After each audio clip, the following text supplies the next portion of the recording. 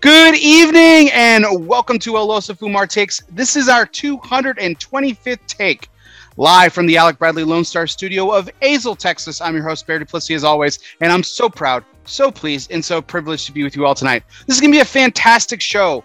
A first-time guest, and way too long has passed since I should have gotten this gentleman on a long time ago. We're going to get to formal introductions in just a second, and we're going to talk about all things and everything. We're not going to be able to get to anything close to everything tonight, but it's something I'm really excited to talk about with this gentleman, and we'll introduce him here in just a second. But before we do, let's thank those sponsors that make this show possible. And tonight's show is sponsored by Drew Estate.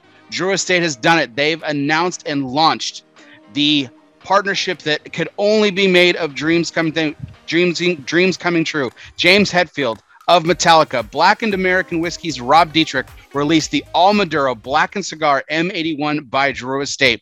Announced during the Freestyle Live Special Edition broadcast, Drew Estate, joined by James Hetfield of Metallica and Rob Dietrich of Blackened American Whiskey, revealed the mystery cigar contained within the company's latest Freestyle Live pack.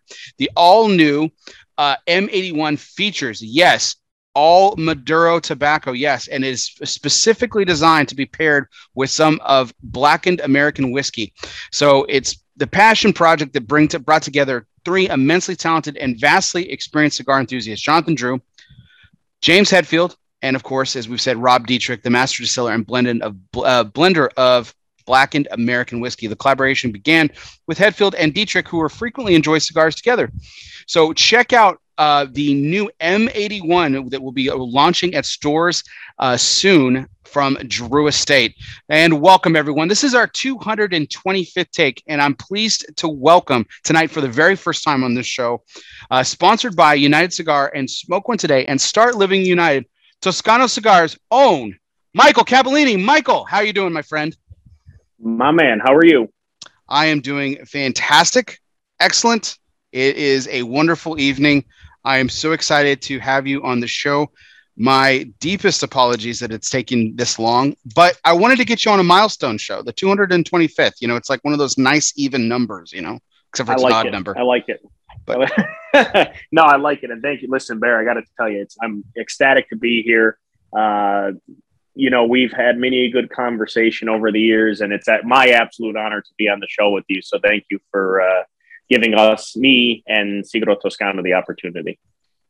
I'm mostly just excited for a lot of reasons, just because there's a lot of things I've always wanted to talk to you about, and there's no way we're going to get near to even close to it, because we have to throw in some Toscano tonight, as well as like a bunch of other stuff I've just wanted to talk to you about. So this is gonna be a lot of fun. I'm really excited. But let's start off something, because I'm deeply passionate about food as well as cigars and other things too.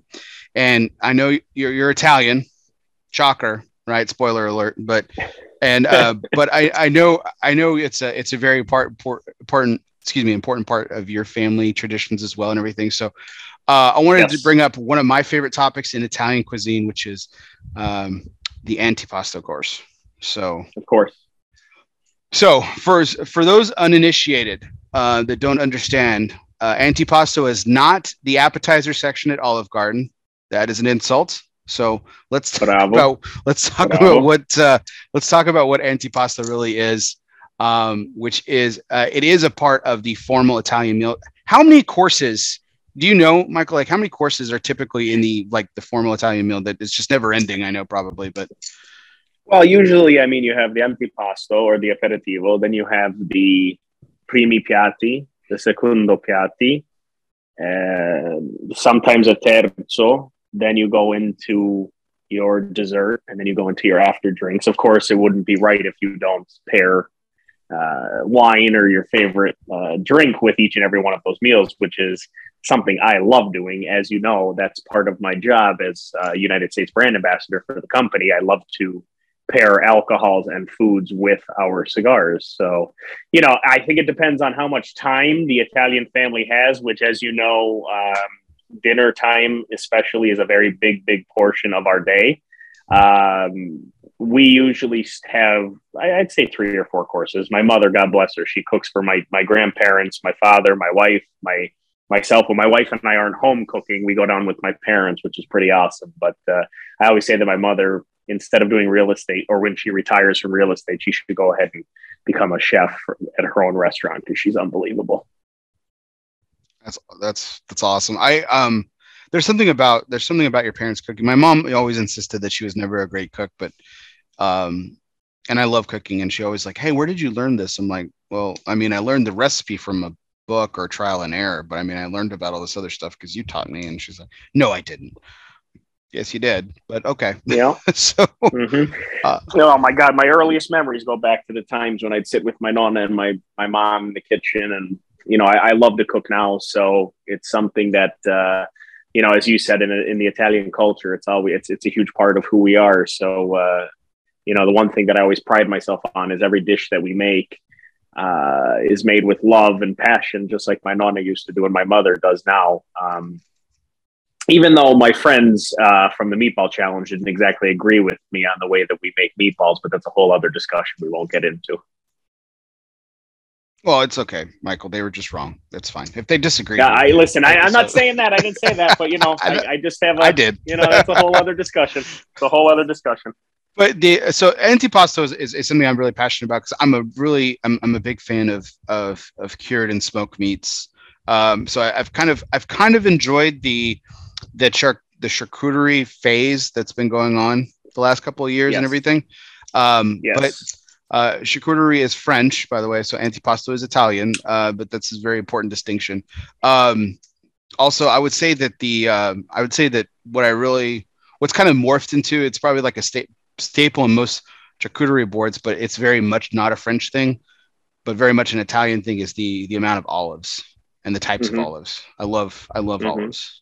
But olives are fantastic. Another thing that's really big with good antipasto, or the aperitivo as we call it too, is nuts. Unfortunately, I have an allergy to most of them, but that has become a massive part of the antipasto scene. But it is pretty neat to see how popular that's become. It's kind of like the Aperol Spritz. I don't know if you've ever had an Aperol Spritz, but years ago, nobody knew what the hell an Aperol Spritz was, and now you see them everywhere. Yes. My wife and I went to this 2-day concert a couple weekends ago, and their featured drink was Aperol Spritz. And I was like, I've been drinking these things since I was 21. Why is this all of a sudden such a new thing? So anyway, yeah, it's pretty neat to see. And I appreciate the concentration on the olive part, because unfortunately olives, not a lot of people love them as much as I do. And they're really good to pair with too. They're a good palate cleanser, a huge palate cleanser. So they're an acquired taste. It's much like wine, I think. Because if like I didn't grow up with wine growing up, so like my dad let me have like sips of beer and things like that. But like, wine was not big in our household, so wine was like a whole world I had to get into. Like, and really, I mean, when they say things are an acquired taste, like it really was an acquired taste for me. Which I love. I love wine. It's fantastic. But olives are like that too. I think. Because they're just, I think it's just such a polarizing and very, very distinct flavor. I mean, they're just briny. They're very salty, for the most part. And if if you have an aversion to that, then you're just not going to like olives. But much like Sambuca, Sambuca is usually a love-or-hate relationship. Before the show, you and I were talking a little bit about Sambuca. It's love or hate. Some people absolutely love it. Others hate it. I think that unfortunately, when you talk about very differentiating palates, some people are afraid to go outside of what they know, but then when they do end up going outside what they know, they fall in love with it and realize that they've been missing something for quite some time. So I like to say that about Toscano too, which I know we're going to get into, but that's definitely an aspect of what I do to kind of get people to think outside the box a little bit and try something that maybe their palate wouldn't necessarily think would be good, and then they have it and they fall in love with it. So you have that with olives, you have that with different alcohols, wines. By the way, sorry that you weren't, brought up with wine, man. I mean, when you're ready to dive into wine, let me know. We'll do that another day. That's a hell of a lot of fun too. Actually, this is something I want to pursue with you, because I do want to get more into Italian wine. I feel like it's the one infamous region where I'm really a newbie when it comes to that. Whenever you're ready. Sounds good. Sounds good. Okay. So one of the things, while you're picking my my first cigar here, which has become a staple here on the show. I always allow my guests to pick my cigar. So I've got four choices here for you. As you know, I was smoking a Toscanello before the show, but I still have it as an option for you. So the four options that I've got for you is I've got the Toscanello Rosso Cafe de Macchiato, which is, I believe, your favorite of the Toscanellos. The Antico, the Garibaldi, and why not have the Classicos laying around as well? So, what would you like me to smoke tonight to start with? Well, I think that it would be iconic in every sense of the word to go ahead and smoke the Toscano Antico, considering that's what I'm smoking right now. And the fact that, we just won the Cigar Trophy Award for Best Cigar Other Countries. I think it's a good opportunity to go ahead and dive right into this cigar. It's also the same cigar Clint Eastwood smoked, now the Spaghetti Western. So that's a good opportunity to kind of talk about that and launch from there, if you will. Absolutely. Let's dive in here. Yeah, I noticed the medal here, the award that you received. So yeah, you won second year in a row. So tell us a little bit about that accolade, because I don't think a lot of people, maybe our audience isn't familiar with it necessarily. For everyone watching, this is not the Cigar Aficionado Top 25 list, although they probably I've never seen the Toscano. They should review your cigars. Well, I mean, here's the thing with reviews. So first of all, the cigar trophy thing, it's a huge honor for us to receive. I mean, they dive into every premium cigar brand across the entire world. So for Toscano to get that one award for us for the second time it's a huge step forward. Both times it was also won by the Toscano Antico, which is pretty impressive, which really shows that, our 230 million plus consumers a year have fallen in love with what is the Toscano Antico, which is the antithesis of what Sigaro Toscano is. I mean, it's the best of both worlds. It's a nice mixture of the Italian tobacco and the American tobacco. So we were really blessed and honored to have Cigar Trophy give us that award for the second time. But it's also one of my favorite cigars, and sometimes I forget it's my favorite. So that might sound really strange, but at the end of the day, it's a cigar that I love, but don't always go to. And it's more and more becoming my number one smoked Toscano. We do have quite a large portfolio, as you know, which I'm not trying to jump ahead of you, but we'll probably dive into shortly. But, it's definitely one that should be put in everybody's Toscano rotation, if you will. Yeah, we definitely want to dive in. Before we do, I have to give just a couple more minutes to talk about one thing of Antipasto, because there's something that I've absolutely loved, and I hope you like it too. Otherwise, we might end this conversation early, because I absolutely love it. Mortadella. How do you feel about it, first of all? So mortadella, it depends. They make a couple different types. If it's got pistachio in it, I can't eat it. Right. I figured. And that's the true. That's the true mortadella. Unfortunately. Okay. If it's the mortadella without the pistachio, then we're in business, and I do like it. Is it my favorite meat that could be put on an antipasto or an aperitivo? No. But I like it, so let's not end the show. I'm saying that so we don't end the show. Okay. No, but kidding aside, I mean, my favorite when we talk about that would be the prosciutto di Parma, or I don't know if it's very well known. It's more like a capricola than anything, but we call it in Umbria lonza, which is the shoulder butt of the pig, and it's dry cured. I make them here at my house in the winter. It's absolutely delicious. If it's made in a cellar that has a dirt floor, like I have part of my cellar still has a dirt floor where I hang my prosciutto and my lonza. It's unbelievable. It's absolutely delicious. All right, that settles it. I'm flying up to Pennsylvania, man. We're doing this, dude. I already invited you before the show. So, I know. I mean, when you're ready, when you're ready, especially wait until like February when we're actually hanging the meat and it's almost ready to be eaten. And then we'll have that discussion. Walk out to the cellar itself, like with coats on and everything. We'll see our breath, cut some meat down. Heck yeah, I'm down. That's awesome. Yep. No, I was crazy because I'm not Italian, so I don't know, but like the one with pistachios is my favorite. So that's why I was wondering, I'm like, am I enjoying? I didn't know if I was enjoying like an Americanized version of a staple or. of Italian antipasto. So it was it's good.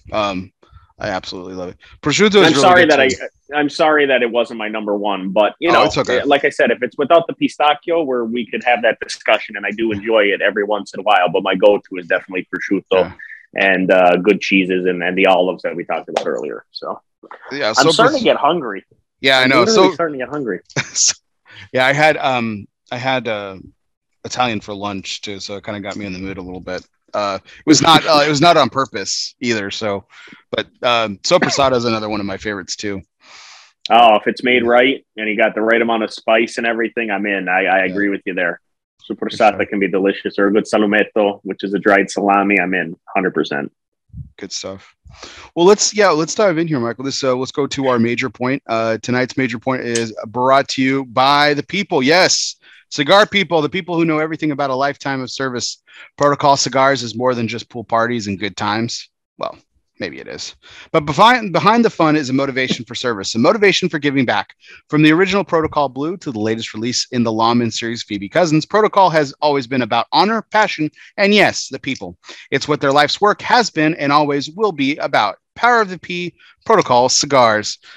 So, Michael, there's a lot that I want to cover with you, but we do have to dive into, since this is the first time for my audience that you've been here, we do have to dive into what makes a Toscano. And this and you have a major influence on my smoking of Toscano. It's something I tried long before I met you. Yes. But you are responsible for the reason that I have them always on hand, that I've enjoyed them more and more as the years have kind of gone past. So, but for those people who don't know, what is the difference between what we're smoking now and what most of my audience would consider a traditional premium cigar? Because, I mean, these look very different. So everything is the answer. Literally everything is different. Toscano in general, it started off as an absolute accident. It actually started off as a disaster and then ended up being one of the most powerful brands in the entire world, realistically. A bunch of our tobacco got soaking wet after it was harvested in late August of 1815. And they had to figure out a way to make the tobacco pliable. So they let it sit in the sun. Tobacco naturally fermented. It stunk to the high heavens.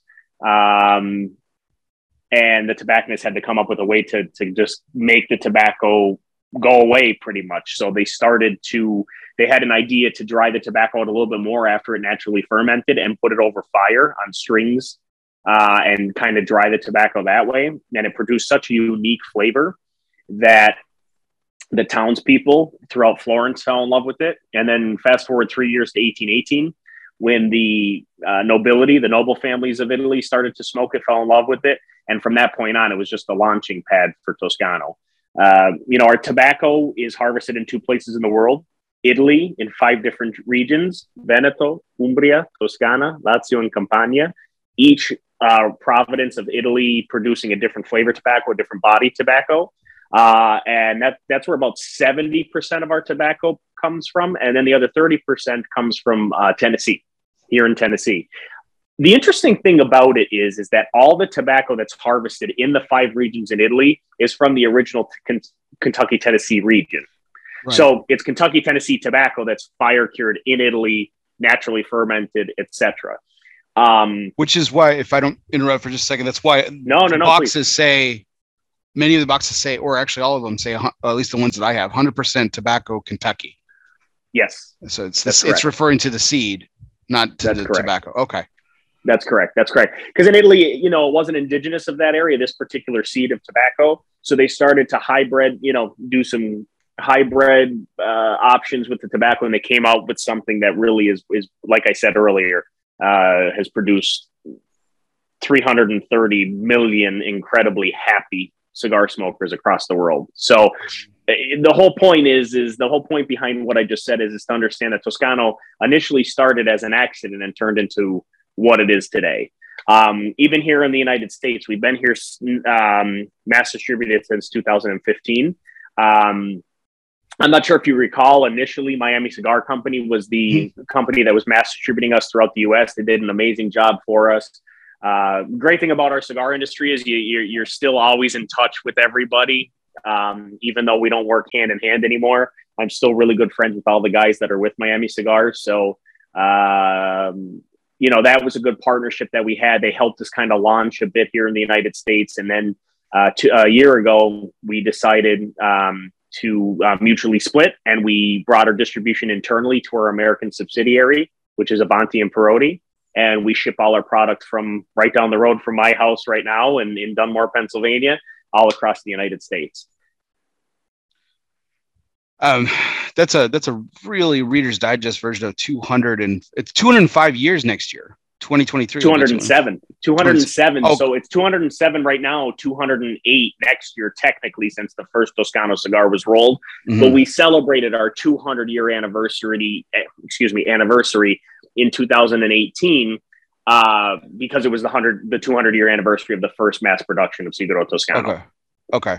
So I was actually going to ask for clarification. Like, so what do you guys consider what do you guys celebrate when it comes to, the 200 years? I mean, we talk a lot about legacy and tradition in this industry a lot, and there's certainly some major ones, but this is it. This is the oldest standing company in the world when it comes to mass producing cigars. Yeah, arguably that's correct. And I appreciated you saying that I had a lot to do with you making Toscano part of your rotation.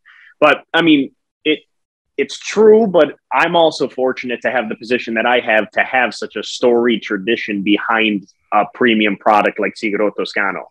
It takes education to get people there, though. Sure. People, like you said, most American consumers that have never seen Toscano before will look at it and be like, what the hell is this thing? I'm not smoking it. I want nothing to do with it. And then they light it and realize, oh my God, this is a delicious cigar. But why is it so delicious? And then when they hear a little bit about the history, they hear the fact that it's premium tobacco, fire cured and harvested in Italy and the US, which stimulates both economies, which for me, obviously, is a win-win, because that's two countries that mean the world to me, the United States and Italy. So, I go to work every day knowing that I'm helping stimulate both economies little by little, cigar by cigar. So, it may not be much, but it's still a really nice thing to think about, being an Italian American, a very proud Italian American too.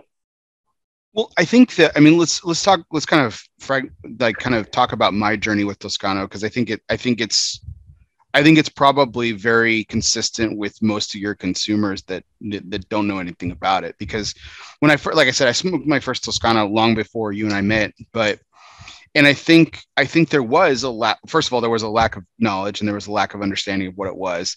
I really thought it was a guilty pleasure. I thought it was something, I thought I was smoking a cheap cigar. Right. It does. It looks, like you said, it looks completely different. Everything about this is different. The way it looks, it's beautiful to the entire country of Italy and most of Europe, who actually refer to all cigars as Toscanos. Right. It doesn't matter if it's Toscano or not. That's how synonymous Toscano is with cigars, is they call them Toscanos. When you have 96% market share, that too. Toscano's, yeah, I was just saying.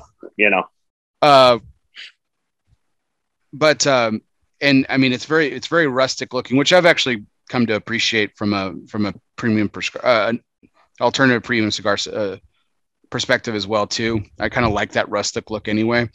But when I first smoked it, and especially with some of the flavors that I was getting from the fire cured tobacco, it's different. And like you said, everything about it is different.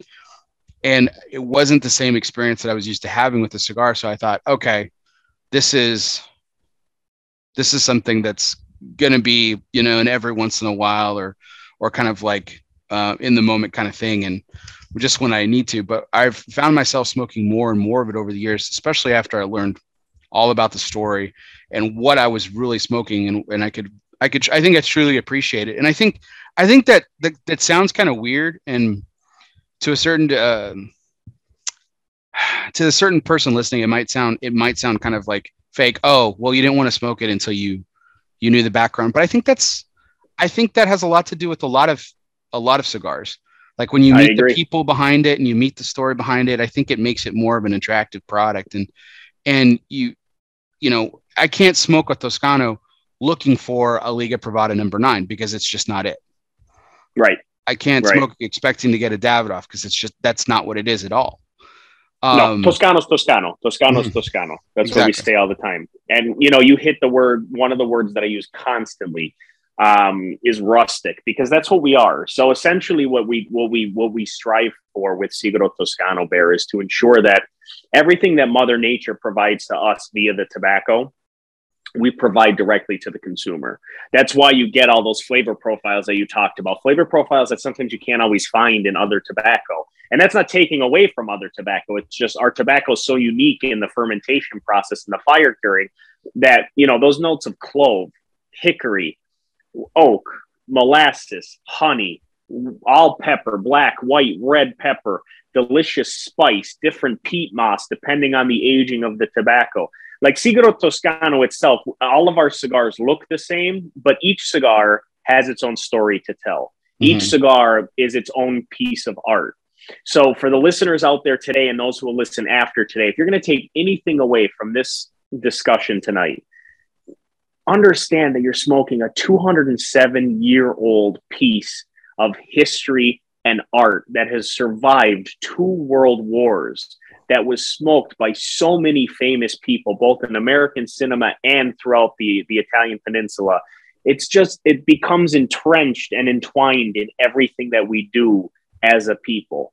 And the United States consumer, those who have caught on to Toscano finally, are understanding and seeing that. Because like you said, initially it might be something, I'll try it, I'll smoke it every once in a while. Oh, it doesn't need to be in the humidor, so therefore I can have... But then you realize the beauty of it. The more you smoke, the more flavor that soaks into your palate, the better the understanding of our story, who smoked it, why we did what we did, who we are today, what we've become. It changes the discussion completely. Mm-hmm. I mean, let's go back to the fire curing process again, just to understand it. Like, so, obviously I think what to the American cigar smoker, companies like Drew Estate, for example, with the Kentucky Fire Cured and some other offshoots of it, kind of brought it a little bit to the foreground. But that was kind of a perfect timing for you guys. Like you said, you became mass marketed here in the United States in 2015. And that was right around the time where, Sam Lucia came out with the Black Label, the Kentucky Fire Cure, the American Puro that George Rico did. So like it was perfect timing for you guys to really launch into the market and for people to really appreciate what it was. The thing that I really, really like about the Toscanos, as opposed to like some other ones, for example, is that fire cured aroma and flavor, depending on the brand, the line of Toscano, but for the most part, it's not overpowering. No. And I think that's what kind of throws some people off at first, because they think that, oh man, that's just too much. And it's really just a really gorgeous flavor. Like this Antico, for example, if you're a full-bodied smoker, like this is an enjoyable cigar. Yeah. Because this has got some pop. It has pop, but it also has a refined beauty to it also. Like, when you look at the Toscano Antico, it's a very dark Maduro wrapper. It's very oily. You're thinking, oh God, I'm going to be knocked down for an hour after I smoke that cigar. Not really, because the aging process of 365 days really matures the tobacco in the temperature controlled rooms that we have, the way that we fire cure, like we were just talking about in Italy. Speaking about the fire curing, like we were getting into just now, Baron, I'm sorry if I'm jumping. No, it's okay. I have a little bit of ADHD, so I kind of just go. And then if you need to stop me, say, yo, Cap, come on, this is my show. Where are you going with this? But kidding aside, the fire curing in Italy, we use oak wood. Okay. Here in the United States, we use hickory. So the oak produces a much lighter body, creamier, more honey-based sensation to the palate, whereas the American smoke with the hickory has more of that mesquite, a little bit more barbecue, a little bit more molasses flavor profile with hits of dark red and black pepper. So that's kind of why those two profiles mix really well together. And the Toscano Antico, having an American wrapper with Italian and American fill, is the perfect combination of both worlds. Yeah, I'm really enjoying this cigar quite a bit. And again, every time that I smoke one, I pick up new things. It's like the same with any other cigar, of course, but I pick up new things about it. And what I'm really liking about this one, especially is kind of finishing the first third of it, is the really nice hits of like fennel and clove that I'm getting, along with that bold spice. And it's really, and so people who like fennel, like they don't like that licorice taste, which is why you shouldn't drink Sambuca if you don't like licorice. That's the wrong, back to the original conversation. That's the wrong spirit to have. But it's just enough. It's like the perfect Italian sausage with the right amount of fennel seed. So that a little off topic, right? So that is a point of contention in my household. So my wife's family is from, part of her family is actually from the town over from where my grandparents were born. Her nonna was born in the town over from where my grandparents were from, but her papa's from the southern, a little bit more south in the Abruzzo region. And this part's cool because you guys didn't know each other, like. No. We had no idea who we were. We met through a mutual friend. Then we found out that our grandfathers actually fought. They were both 104th Infantry Timberwolves in World War II, both from this area, both Italian. Like, it was just the weirdest thing as we continued to uncover things. And then the town that her nonna was born in that I just mentioned, Gualdo Tadino in Umbria, their town is always feuding with the town that my family's from, Gubbio. They always hated each other. So we always laugh whenever there's any disagreement, and our family see it like, the old reins are coming right out. Those deep roots of hating each other are coming right out. But no, I was blessed to find my wife. She's the best thing that ever happened to me. But the whole point of the conversation is regarding the fennel and the sausage. I do not like fennel in my sausage. Can't stand it. Okay. My wife likes fennel in her sausage. So we had a gathering for, I think it was Thanksgiving, and her mother made their stuffing. My family made mine. Both families were eating their own. Then there was like a discussion. Why aren't you eating mine? Well, why aren't you eating mine? We don't like fennel. We love fennel. It was the dumbest conversation, but I laugh every time. And I had to tell that story when you mentioned the fennel seed in the sausage. So sorry, that was off topic. No, but fennel's one of those things. Licorice is one of those things. We were talking about olives earlier. Like, it's a polarizing flavor, and you 100%. Either, people like it or they don't. And I think it's why people, don't like Sambuca, or they, they're, my, we were talking about fathers before the show too. This is like a whole free flowing conversation, but he used to love Easter time because, man, like, all the kids would give him the black jelly beans because he was all about it, and the rest of us So weren't. You ready for this? This? Yeah. I love the black jelly beans. I don't like the fennel seed, but I love the black jelly beans, and I love Sambuca. So, I don't know. In fact, whenever my wife sees me drinking Sambuca, she's like, and you don't like fennel to aggravate me? I don't understand. Is that just you are like? Is that just it? So anyway, the show is not about fennel, but I just had to throw that out there. No, great story. So the fire cured tobacco, or more precisely, the Kentucky seed that's grown in Tennessee, and actually some of the when it's grown in Italy too, it looks very similar. Obviously, it brings about a whole different flavor components because it's grown worlds apart, literally. But the thing that I noticed a lot from the photos in take this opportunity to talk about this book, the handbook of the Toscano cigar, which you gifted me a couple trade shows ago. Yeah, great read, fantastic. But there's a, and if anyone is this available for sale? You know what? It might be. I don't know if it is yet. I'll have to find out, and I'll get you that answer, and you can let people, if they reach out to you, I'll let you know. Okay. Yeah, anyone can DM me about this. If we have Toscano aficionados, please let me know, because we'll figure out a way to get them a book. But it was this photo in particular. It was that I found, he's holding up some of the leaves, and that were grown in the excuse me for my pronunciation, Benevento region, or Riccio. Yes. It's nicknamed Riccio, which is it comes out more curly. But it reminds me, this is going back to our cooking here again, Michael. We're going to be doing this all night, I feel like. But it reminds me a lot. I'm good with it. It reminds me a lot of, especially the vein, which is so pronounced. Like it's so much cigar. I've been around other tobacco grown in like the Dominican, and I've been to Jeff's farm in Florida with Florida Sun Grown, and the vein is it's pronounced. It's so much larger on these Kentucky seed leaves. Like it reminds me a lot of mustard greens, particularly the way that they're shaped. No, don't eat this like you would mustard greens, but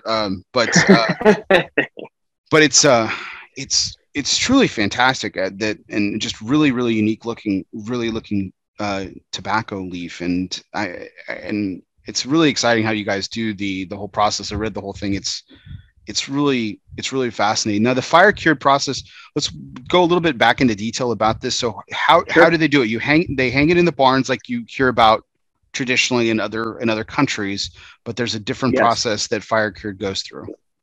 Yeah. So in Italy, they literally put massive pieces of oak wood, and every 3 hours they're stoking the fire to ensure that the temperature and the amount of smoke hitting the leaves is constant. And then they rotate the leaves to ensure that the bottom layer doesn't dry out too much, the top layer doesn't be too damp. And it goes through an entire process from dark green to light green to light yellow to medium yellow to dark yellow to gold to light brown to medium brown to dark brown.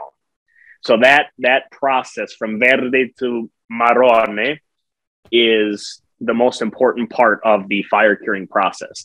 And it's really an interesting thing to see. When I first saw it for the first time, first and foremost, to the leaf itself that you were just talking about, I couldn't believe the size of the leaves.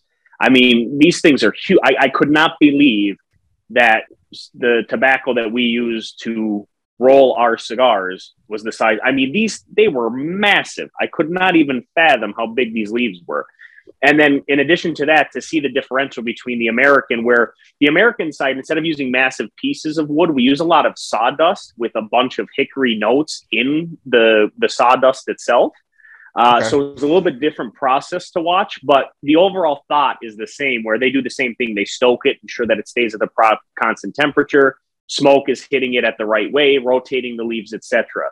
So, to go back to the original thing, when you're saying, it's not as pronounced of a fire cure. That's why, because, we do our best to ensure, I can't even come close to taking credit for the amazing work that the fire cure barns do, but we take every possible initiative to ensure that every leaf is properly fire cured. And it really is amazing to see when it's being fire cured. And, I was fortunate enough to see it happen in Tennessee. I saw harvest in Italy, but I saw the fire cure in Tennessee.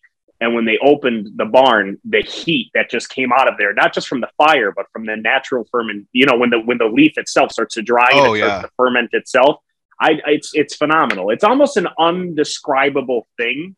You have to see it to believe it, is pretty much what I tell people. You talk about the heat of the tobacco, and I'm reminded about the being in the bodegas with the pilons in the Dominican. Now, do they with the process that you guys do with Toscano? Do you guys once it's been fire cured, do you guys put them in like pilons and piles, or are they? How are they? Okay, that's what I'm talking about. They're put in piles, and then they're shipped to the Faiano plant in Tuscany. And at that point, they go through and ensure they separate at that point what's wrapper, what's filler tobacco. Mm-hmm. The heat from those pilons was insane. Like they would lift just like huge, like a handful of them, pull it up, and you stick your hand in there, and it's hot. I mean, it's hot. Yeah. It's crazy. I always say, Bear, it's funny that you say that. I always say when I do my presentations to first-time Toscano smokers, I compare the fire curing to when you cut your grass in the early summer. You dump the clippings out, the dew sets on it, the sun hits it. The next day, if you go back, you kind of smell that smell of the fermentation, the moist green that's happening. And if you stick your hand in there, there's heat. Like on a cool summer morning, if you move the top layer of that cut grass, the steam comes off of it. That's natural fermentation. It's the same exact thing that happens with Sigaro Toscano tobacco once it gets wet. It's awesome. The thing that's probably like was really impressive to me when I was reading the book, and then I actually saw it firsthand because a couple of the trade show a few years ago, I think it was when you guys were celebrating the 200-year anniversary, you actually had one of your rollers there, was that the rolling process is a lot, everything's different, a lot different than what we have come to accept as traditional premium cigars. Now, I keep saying this, and I want to qualify this. I want to correctly say this. Toscano is a premium cigar. You guys consider yourself a premium cigar? I mean, I consider it a premium cigar. It's a premium cigar, correct? That's correct. Okay. So, but it's an entirely different process because, I mean, the leaves are bunched and rolled, and there's, with few exceptions in the Toscano portfolio, no binder. Correct. So there's only one Toscano that we have available with a binder, which is the Stile Nuovo. Right. Okay. Stile Nuovo is the only Toscano that has a binder. And when the tobacco is rolled, it's wet. Yes. Yeah. Well, the filler tobacco is not wet. It's mostly dried. It's not like crispy or anything like that.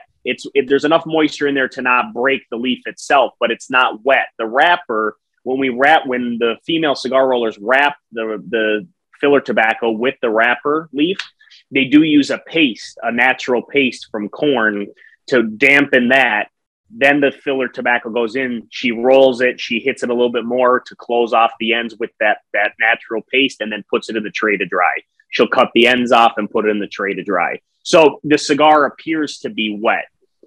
Now, from that point, that moisture starts to seep into the cigar at that point, and re-fermentation starts to happen again as the cigar continues to age. And I get that question a lot. You know, if you don't have your Toscano cigar in the humidor, does it hurt it? Does it help it? It depends on the cigar that you're looking for. For example, I have half my Toscano in a humidor at around 68 to 70 degrees. I have the rest of them outside. If I'm smoking something that's a little bit more full bodied, I'm going to take one that's outside, because what it's going to do is produce a really more full bodied, in a sense, because the pepper flavor comes to full fruition if it's a little drier. If it's kept within the humidor, you get a much thicker smoke, but it seems like the tobacco is a bit more mature because the fermentation and moisture from the humidor is continuing to help ferment the tobacco. That explains a lot about this experience that I'm having with the Antico right now, because, like I said, I love having Toscano around because I don't have to humidify it, but for the most part, I do. I keep it just out of habit. And so the Antico, which is something I gravitate towards because it is a more bolder flavor typically, this is a lot stronger. And as I told you before the show, I used the show's opportunity to kind of restock on some of my favorites, and I grabbed this box of Antico and over at Lake Worth Cigars here in Dallas Fort Worth, and they had them out, and I asked him, I just said, hey, out of curiosity, how long have you had them out? And he's like, well, I pulled them a couple of weeks ago when you said you'd be by to grab some. So he had them out of the humidor for at least 2 weeks. So that explains I smoked Antico a while ago, but I did not remember it being this bold, and it's fantastic. Yeah. And again, that's the great thing about them too. If you leave them out of the humidor and if they're burning, and it'll also burn the cigar faster too, right? That's with any tobacco. Right, of course. If it's not humidified to your liking, it's going to burn faster. So the faster burn kind of produces that upgraded pepper flavor. But the great thing about it is if it's too dry for you, put it in your humidor for a couple days. Let it bring in that moisture. That's why these cigars, to me, are still living. They're like a living document, realistically, and they're able to kind of change with the weather itself too. So if you keep Toscano in your glove box in the spring in the Northeast, if it's nice and, a rainy season like we had this year, the Toscano tobacco is going to humidify itself. If you want it a little drier, take it back inside, let it sit. I mean, the cigars are so durable and so multifunctional that you could have a blast with these cigars. And I think that scares people a little bit because it doesn't need to be put in a humidor. But if you properly understand the history and why we do what we do with Sigaro Toscano, which I hope this show provides to your viewers, you're going to understand why it's a lot of fun to have these cigars and play with them in and out of the humidor. I do want to explore some more parts of the portfolio here in a couple of seconds, but there's some more of the history that I want to touch on, as well as your own personal history too, which I'm fascinated to learn about. How did the Kentucky seed get to Italy? What is the background on that? How did it get there? So that's a great question. And it's one that, there's not a definitive time. In fact, I was doing a show a while back. No, I was doing an event a while back, and some guy was, really questioning when and how Toscano got there. So a bunch of tobacco, well before, right around Christopher Columbus's time, was gifted to the Duke at that point in Florence. And it came from what is now the region of Kentucky, Tennessee. So at that point, the year isn't 100% understood or known, but at that point, or a little bit before, that's when the tobacco seeds arrived in Florence. And at that point, they started having a little bit of fun. Like I said earlier, they planted it, see what came. They did a little bit of a hybrid, etc. And sure enough, it started to produce this tobacco that was so unique in flavor. And then the massive accident happened, and Sigaro Toscano was born in 1850. It's just, it's one of those things like, you hear so many times about in history, like how things were created by mistake. Yep. And how, and that's, this, somewhere along the line, 200 years ago, this cigar was created. And then from that, other cigars were created. And then there's this whole, you can divide sounds so negative, but there's literally a division of how premium cigars are made. There's the Toscano way, and then the rest of the world knows to be what a premium cigar looks like, is rolled like, and is made and everything. And so it's crazy how a simple mistake in the middle of a field and, a rainstorm of all things could start something. Back to my quote about Mother Nature. She gave us this opportunity. Now it's our opportunity to produce that exact thing that she gave us to the 230 million plus consumers of Sigaro Toscano. And, you did touch up for a minute on the female cigar rollers. If I'm jumping ahead, tell me to hold on. Oh, please. But if I can, actually, the next thing I was going to say. So yeah, go ahead. Perfect. So I do want to talk about the female cigar rollers, because without those women, I wouldn't have a job. They are the lifeblood of what is Manifatture Sigaro Toscano. They're the ones that make the cigars for everybody to enjoy. Each one of our 40 female cigar rollers that we currently have rolling in the Lucca factory, Lucca's in Tuscany. We have two factories, one in Lucca, where all of the long formats are made, and one in Cava di Tirreni, which is down near Napoli, where all the aromatic short formats are made. Each one of our 40 female cigar rollers rolls, on average, per day per roller, 520 cigars. Oh, wow. Okay. Yeah, which is pretty impressive. Yeah.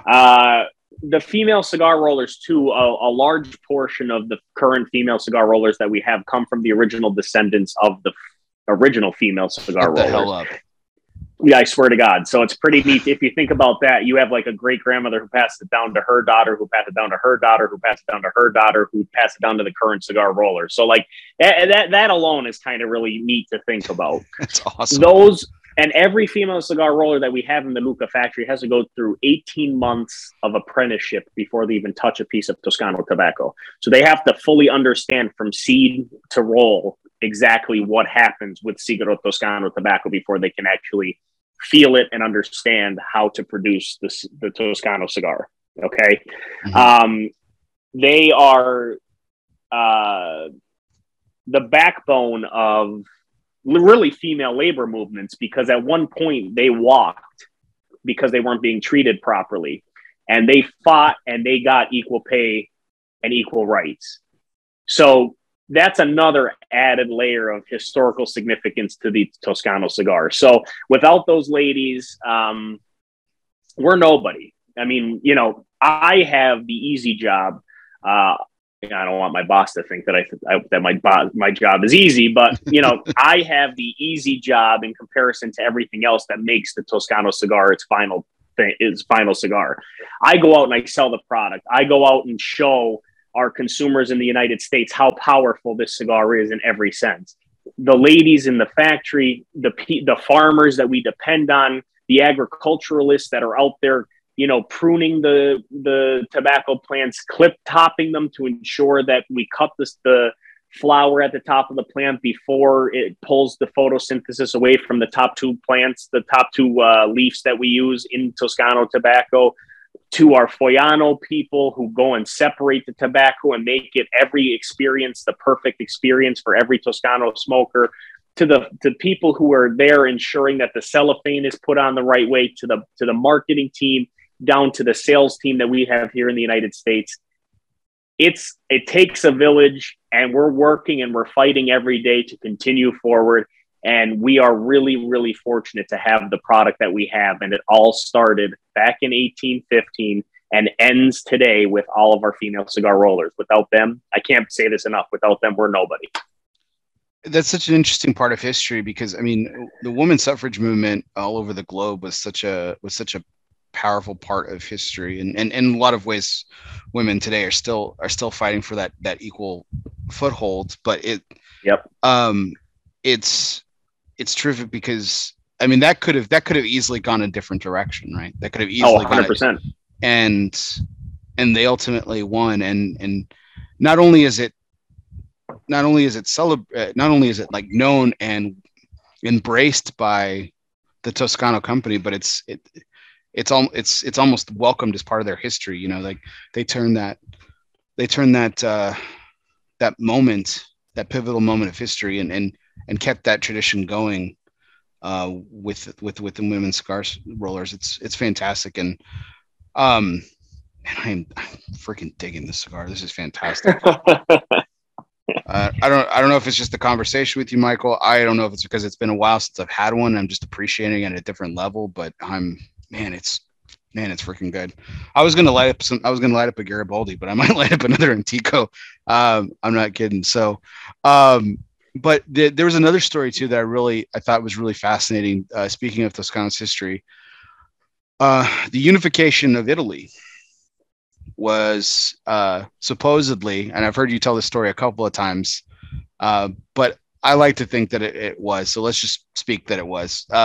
But it was done over a Toscano cigar. So can you talk to us a little bit about that? I really wanted you to tell this story because I'm just fascinated by it. Yeah, again, every Toscano cigar that we have has its own stories, and the most powerful is the one that you're talking about, the Toscano Garibaldi, named after Giuseppe Garibaldi, the hero of the two worlds, the grand explorer. So essentially the story that you're talking about that eventually united the Italian Republic was when Vittorio Emanuele invaded from the north of Italy and Garibaldi from the south. They ended up meeting in the middle of Italy, or so legend goes. And they were smoking the blend of Toscano that is currently named the Toscano Garibaldi. They cut it in half, shared it, and at that point, that's when the Italian peninsula was unified. So, that story alone is something, like you just said, it's such an amazing story to hear for so many people. To think that a cigar helped unify the Italian Republic. But, the tobacco itself in the Toscano Garibaldi comes from Benevento. The story behind the tobacco from Benevento is interesting too, if I could tell that very, very rapidly. Oh, please. So the fields where the tobacco of the Toscano Garibaldi are harvested fall within the there he is right there, fall within the shadow of Mount Vesuvius. Okay. So the Toscano from Benevento is a little bit sweeter in body, not sugar wise, but body wise. And that's because they think that the volcanic ash actually changed the composition of the soil, which now produces a little bit more of a sweeter tobacco. The Toscano Garibaldi is my favorite medium-bodied Toscano by far. You get really nice notes of roasted nut on it, nice leather tones to it, and then also that little bit of sweetness in the wrapper tobacco itself. So that's the story of the Toscano Garibaldi, and it's one that really, I always say regarding our industry as a whole, right? They're like the cigar industry brings people together. Doesn't matter your walk of life, doesn't matter your religion, doesn't matter your political views, doesn't matter who you are as a person. When you sit down and smoke a cigar with somebody, you're on the same playing field, no matter what. 1,000%. You're that same person. You come to a specific part in your day to share the joy that is a cigar. Toscano brings that to the next step, because ultimately our tradition in Italy is to cut the Toscano cigar in half and share it with somebody. At that point, you share that immediate bond with that person that you shared the cigar with, and you smoke it and share the world's problems, and you bond and you really bridge a friendship that maybe wouldn't have happened before. My nonno, who passed away this week last year, actually, he always used to say to me, true trust between two men is found in Italy when they're walking arm in arm discussing the world's problems. But true friendship is when one of those men takes a Toscano cigar out of his pocket, cuts it in half, and shares it.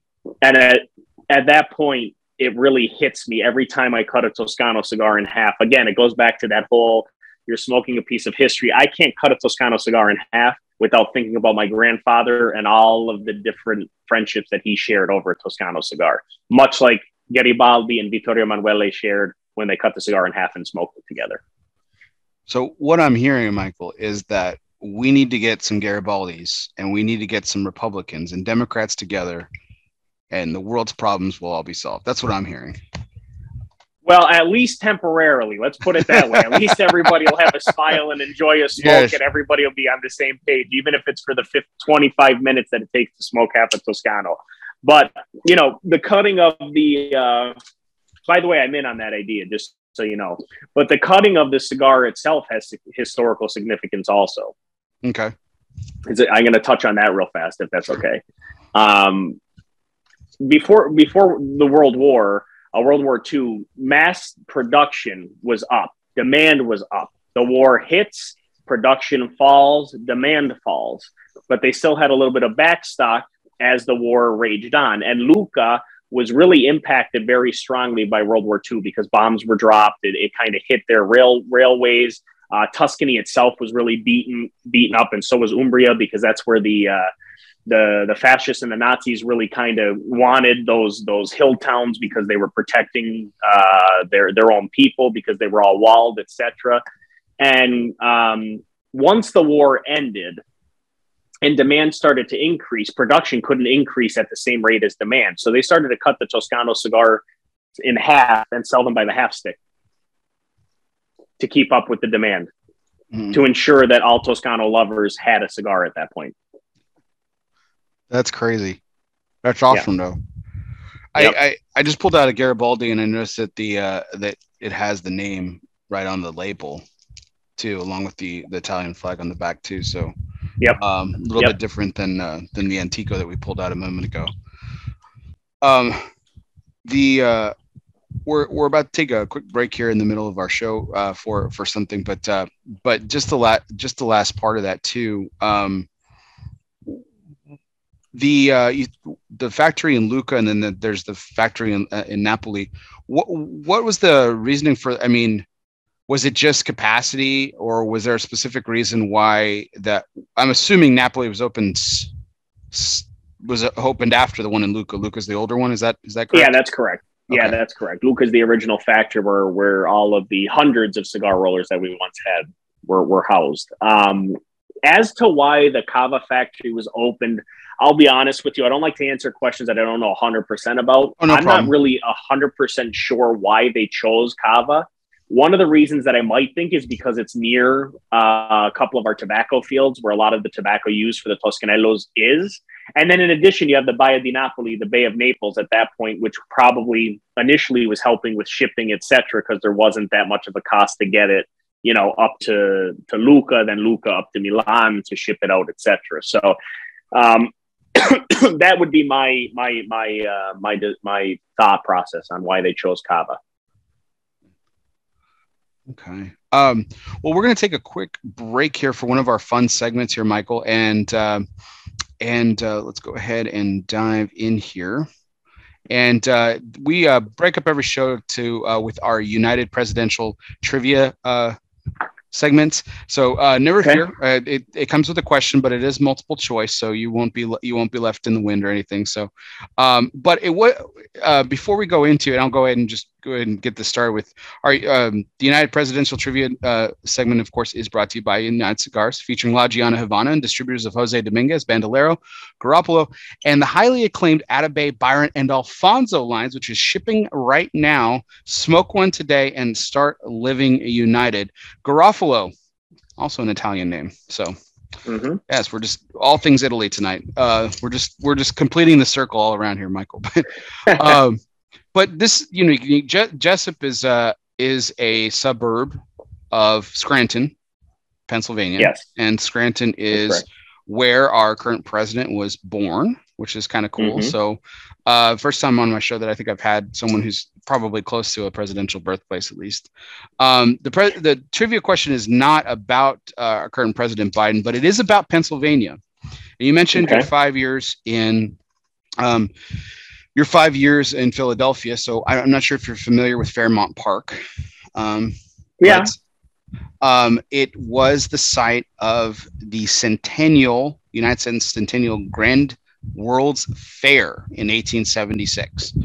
Yep. So 1876. So which president officially opened the grandest World Fair in the United States Centennial in Fairmount Park, Philadelphia on May 10th, 1876? Was it A, James Garfield, B, Ulysses S. Grant, or C, Teddy Roosevelt? Was it Garfield? Close. It was probably a trick question because Garfield is really close, and Grant were pretty much in the same era. But it was actually Ulysses. That's what S. I Grant. thought. Yeah. Was it really? Yeah. It was Ulysses S. Grant. Which kidding. I was surprised. I was surprised that the world's. This is something that, and I'm a nerd for all things like presidential trivia and stuff. But the World's Fair is something that I've started to kind of look back historically at and read a lot more about the history. I didn't realize it went back that far. I thought it was more 1890s, turn of the century. Well, I did too until I heard that was the case when I lived out there. But man, that's mind blowing that it was Grant. It wasn't. I could have. What year did Garfield? When was Garfield in office? Well, he was only in office for about 6 months before he was assassinated. So before he was assassinated, yeah, that I should have really thought about that too. But he was of course the 20th president, and he was just after in 1881 is when he became president. So, all right. But interesting enough, James Buchanan was Buchanan and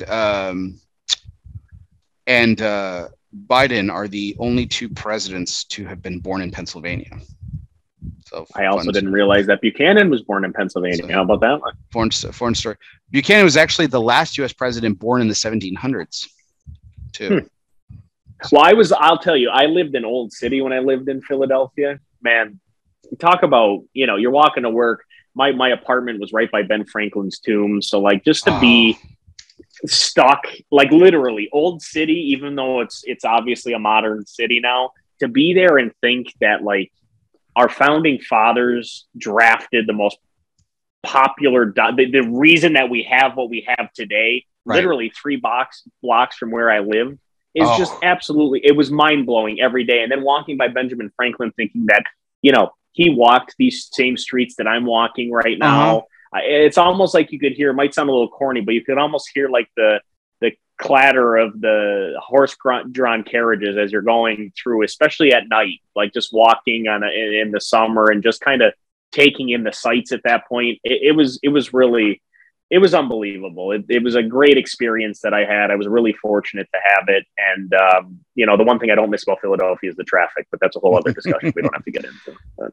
Well, no, and that's something I was, when you said that you lived there for 5 years, you called it corny. That would be mean. And I've been to Philadelphia very briefly once, but I want to go back to spend a lot more time, just kind of taking in that kind of history and everything. But like you said, Independence Hall, is a landmark in this country now, and it's kind of bejeweled is the wrong word to use, but it's been put up on this pedestal as this incredible place of history, and it is. But at the time, it was just a drafty room that was incredibly hot when they actually wrote the document, because this is July we're talking about, July 7th, 1776. And and it's unbelievable to think that that room, that simple room where these amazing men of history that founded our country, drafted this document that, has some of the most finest words ever written with American pen, and did it well. They're probably miserable. Just think, I was warm today in Texas, and for some reason our church decided to turn the heat on early, and thank God I wore short sleeves to church today, because otherwise I would have died of heat exhaustion, so we wouldn't have had the show tonight. But it was just so warm. Glad that didn't happen. Yeah, I just can't. I can't imagine the powdered. Well, and then like coats. You said, on top of that, like you said, the draftiness of it. Even now, if you go, I did a tour in there a couple months before I moved, and I can't imagine in the middle of, when they started their work, which I would assume was, well before the summertime, being in there in that ice cold room. It's just the windows themselves it's pieces of wood this thick. Today that wouldn't even pass code standards, never mind keep any cold air out.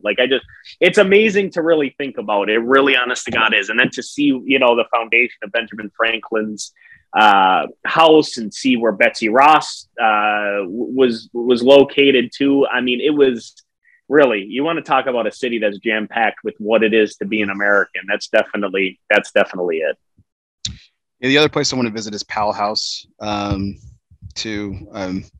Washington frequented there quite a bit too, and to think that some of these buildings are still standing, it's just incredible.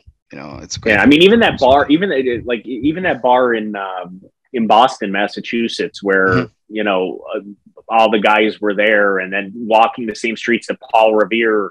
It's really like you just kind of sit back at one point, you're like, God, is this really real? Did this really happen? Like, we're walking in front of the building where the lanterns were. It's like, one by land, two by sea, right? Did I say that? Yeah. It's just like you walk by that and you're like, my God, that's how they communicated, letting people know that there was about to be some chaos to ensue. I don't know. I love history, though, kind of like you. Apparently I need to brush up on my presidential history. But I love the historical significance of everything that's ever happened in our democratic institution. And then also, being of Italian descent, going back to the same streets that my grandparents walked, that the Etruscans built, it's more breathtaking every time you go. Let's just put it that way. The thing that I love about it's this interesting tryst of history, right? Because everyone remembers the midnight ride of Paul Revere. But there were actually two riders that night. Paul Revere. I heard. Yeah, we went on a tour and they were talking about that. Right. So Paul Revere is one of them. William Dawes is the other. Now, here's the crazy thing, right? William Dawes was actually successful. He evaded capture. Paul Revere was captured. Right. And that's the crazy thing about the whole story is that everyone remembers Paul Revere's name, but no one remembers William Dawes because he got away. Yeah, because he got away with it. Damn you for being successful, Dawes. Yeah, I know, you jerk. That's funny. But yeah, no, a little brief stint down to history and memory lane here for us on the United Cigar presidential trivia segment. So thanks for participating in that, Michael. So I love it. But as always, the United presidential trivia segment is brought to you by, of course, United Cigars, featuring La Giana Havana, distributors of Jose Domingos, Bandolero, Garofalo, and the highly acclaimed Atabey, Byron, and now Alfonso lines, which is shipping to your nearest retailer today. Smoke one today. Start living united. So, Michael, before we jump back into more Toscano talk, there was another thing that we wanted to discuss tonight, which was actually twofold, because I talked to you about this, and there was a couple of things you wanted to raise awareness about, but current events kind of shifted your thought process on this. And every week I ask my guests to spotlight or bring up and raise awareness for a nonprofit or charity of their choosing. And this initially, we wanted to talk a little bit about cancer research because of a unique story in your family. So we'll talk a little bit about that, but then we'll talk about the charity that we're going to be spotlighting tonight after that. So please, I'll put the spotlight on you, and you can share the story that you wanted to share. Yeah. So when we first had that discussion, our family was hit pretty hard with a devastating year that actually turned out to be good, thank God. But my father in 2017, one morning woke up and just collapsed in our living room, and we had thought he had a heart attack, and it ended up being cancer. And little did we know the path that we were going to go down for the ensuing 9 months or so, where we realized that my father had a very rare and aggressive form of cancer that to this day they still have not been able to pinpoint the origin of. So my father had gone through mass treatments, a week in the hospital on a continual drip of a VIP chemo treatment that was initially something they only give to very young people, but thank God my father was healthy and he was in the gym every morning and ran every morning. So my father at the age of 63, I believe, 62 or 63, was given this incredibly, for an initial, I believe it was an experimental drip at first. It was our last resort. We were told that he had 3 weeks to live at that point. And sure enough, he got this treatment, thanks to the University of Pennsylvania. And it saved his life. It was almost 5 years ago, in August, that horrible day happened. And my father's with us. He's well. And it's all because of, these treatments, the funding that these cancer centers get to be able to do what they do. I mean, they're incredible miracle workers. One of the things that strikes me most about my visit wasn't even about my father, as devastating as that news was, but to go down to the University of Pennsylvania and see the children that were suffering with this horrible disease that I can't even fathom. To be that young and be struggling as much, in the way that they would just still smile at you. So that's why initially I wanted to consider doing something with University of Pennsylvania or CHOP, the Cancer Center at CHOP. But then, like you said, our discussion shifted a bit, and we decided to kind of concentrate more on the unfortunate natural disaster that just happened down in Florida. Obviously, the state of Florida was just ravaged by Hurricane Ian. And it's something that I never in my life thought that I'd see. I mean, it looks apocalyptic in some portions of Florida, and it's scary. And I know that some of our brothers and sisters of the Leaf have been horribly affected by it too, whether it be retailers or manufacturers themselves. So, my thought process is at this point, let's shift our focus right now to the issue at hand, and concentrate a little bit more on the Red Cross and try to help out our brothers and sisters down in Florida, because the devastation down there is just astronomical. I every time I see a picture, I tear up thinking, my God, how was that? How did that happen? How was that powerful of a storm created? It's just something when you look at it, the devastation is just unbelievable.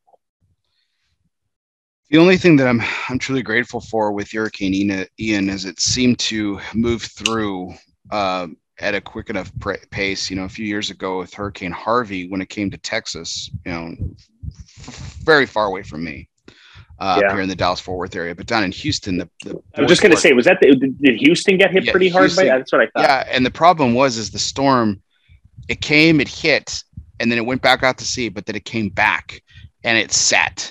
It sat just over Houston, and it wouldn't go away. And that was the crazy thing about it, was it just wreaked havoc because it wouldn't stop.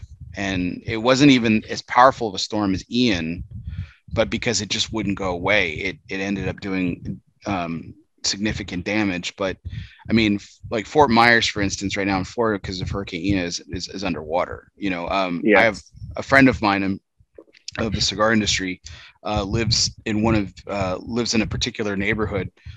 He's very blessed.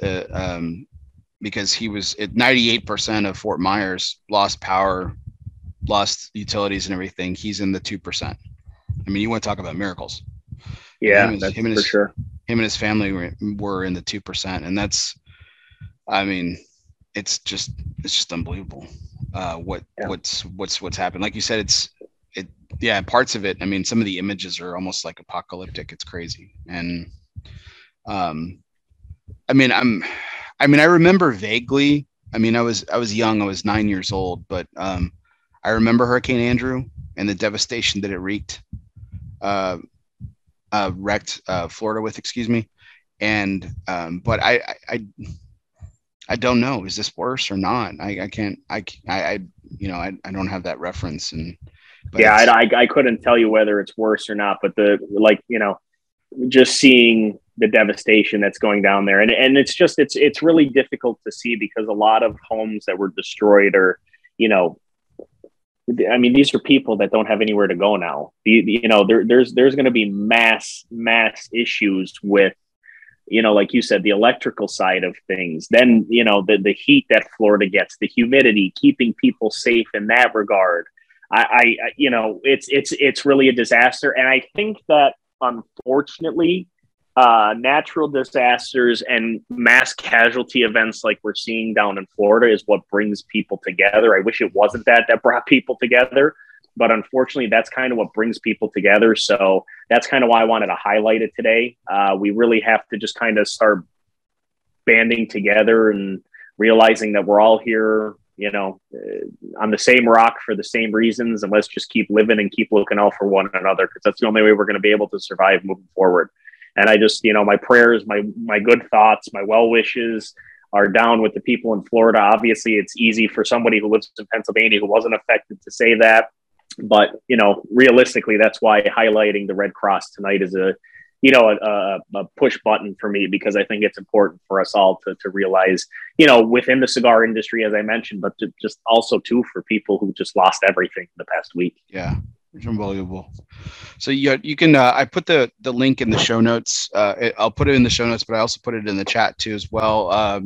Red Cross, donations of all kind, monetary. They also have blood drives and everything too. So any way that anyone wants to help out, it's great. Obviously it's the Red Cross. It's a terrific organization. We don't need to talk about the storied history of the Red Cross. They do incredible work, and there's tons of incredible organizations that are down there and that will be going down in the coming weeks. To do a lot of great work down in Florida to help out, our fellow brothers and sisters. We just ask you to give generously if you can and are able to. Michael, later tonight, what I'll be doing is I'll be sending my wife and I will be sending a donation, as is tradition on this. So sending a donation to the Red Cross in honor of you tonight. So thank you for bringing this up. And we wish everyone down in Florida, anyone who's hurt, speedy recovery for all the physical damage. We hope that everything gets rebuilt as quickly as possible and it becomes the home that you once had before, even better than before. So thank you, Michael. But it's a great thing that you do, by the way. Oh, thank you. I love it. We're coming up on our 2-year anniversary of it. I launched it on my birthday 2 years ago. Ironically enough, on that very first show was Miguel Shodell, who is down right now in the Fort Myers area. One of the people that actually, thankfully, was okay. Him and his family. And it's ironic because he was on the very first show where we launched this segment, and it's something that I've always loved doing. Has been charity work and stuff, and I've always been limited monetarily, and my wife and I talked about it, and I was like, I wish I could do more, and she's like, well, you have a platform, what could you do there? And so the segment was born, and so it's brought to light incredible organizations, and it's also opened great discussion with people throughout the industry, and some of it's cigar related, most of it's not, frankly. Most of people bring charities and nonprofits that are near and dear to people's hearts for a variety of things, everything from animals to children to poverty and hunger and It's been fun in a lot of ways, and hopefully we've helped out some people along the way, which is the whole reason why we started it. So Absolutely. but getting back to Toscano Cigars a little bit, let's talk about your history with the company. So you are the U.S. ambassador for Toscano Cigars, and before we get into that journey, I have to know. I'm going to share my screen here because there's something that I have to know the story behind. Because it looks like something out of a film. I'm not going to lie here. So we're going to bring this up. Give me one moment. All right. Should be able to see my screen here momentarily. That's a picture of you. Oh yeah. Yes. Michael, I'm not gonna lie. It looks like you're leading a revolution or something in like the 1930s. I love this photo. It is by and the only thing that could make this photo better. And I know you have a couple with Toscano Cigars, but this one are sans it. But that's the only thing that could possibly make this photo better. This is the coolest looking photo I've ever seen. What is going on here? You have several photos in this. What I'm assuming is very traditional garb. Yeah. And I want to call it a crock or a jug of, and it's San Antonio. Is it the San Antonio Festival commemorating the saint? What's going on here? I'll stop. I'll shut up and let you talk about it. So the one of my second biggest passions, aside from Toscano Cigars and my family and my wife and everything, is this festival. So this festival is in honor of the patron saint of Gubbio, Italy, which is where my grandparents are from, Sant'Ubaldo. So essentially what you're looking at right here is in 2018, and the story behind this is really, it kind of ties into what we were talking about my father. In 2018, I was elected to be the Capo Dieci, or the captain of 10 of my team. There's 3 teams represented by 3 saints. Sant'Ubaldo wears yellow and red. San Giorgio wears blue and red. Sant'Antonio wears black and red. I'm with Sant'Antonio here. I was the Capo Dieci in 2018. They elected me in, aside from the work that I do with the nonprofit organization that I'm vice president of, the Sant'Ubaldo Society.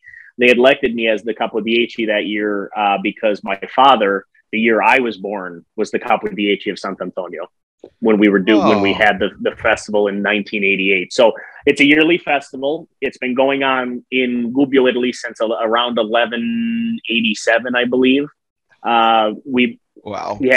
We brought it to the United States. The immigrants that came from Gubbio in Umbria settled in Jessup, Pennsylvania, and became nostalgic for their home. And this was one way to kind of break that nostalgia by bringing back the Festa dei Ceri, where we run through the streets with 600-pound statues on our shoulders and dress in, as you said, traditional garb. It's been in Jessup since 1909, and I'm very proud to say that our festival, unlike a lot of festivals in the country, ours is growing. It's not shrinking. We have a lot of young people involved, and the festival just continues to really be the red beating heart of Lackawanna County, and it's something that I'm very, very proud of. So this picture depicts me right before I raised our saint up. That jug that you talk about is called a brocca. And inside the brocca is a mixture of homemade wine from all of the winemakers in our town, mostly older people that we go and honor in the morning. So they dump in some of their wine. I dump that wine over a pin that holds the big statue onto the platform that I'm standing on.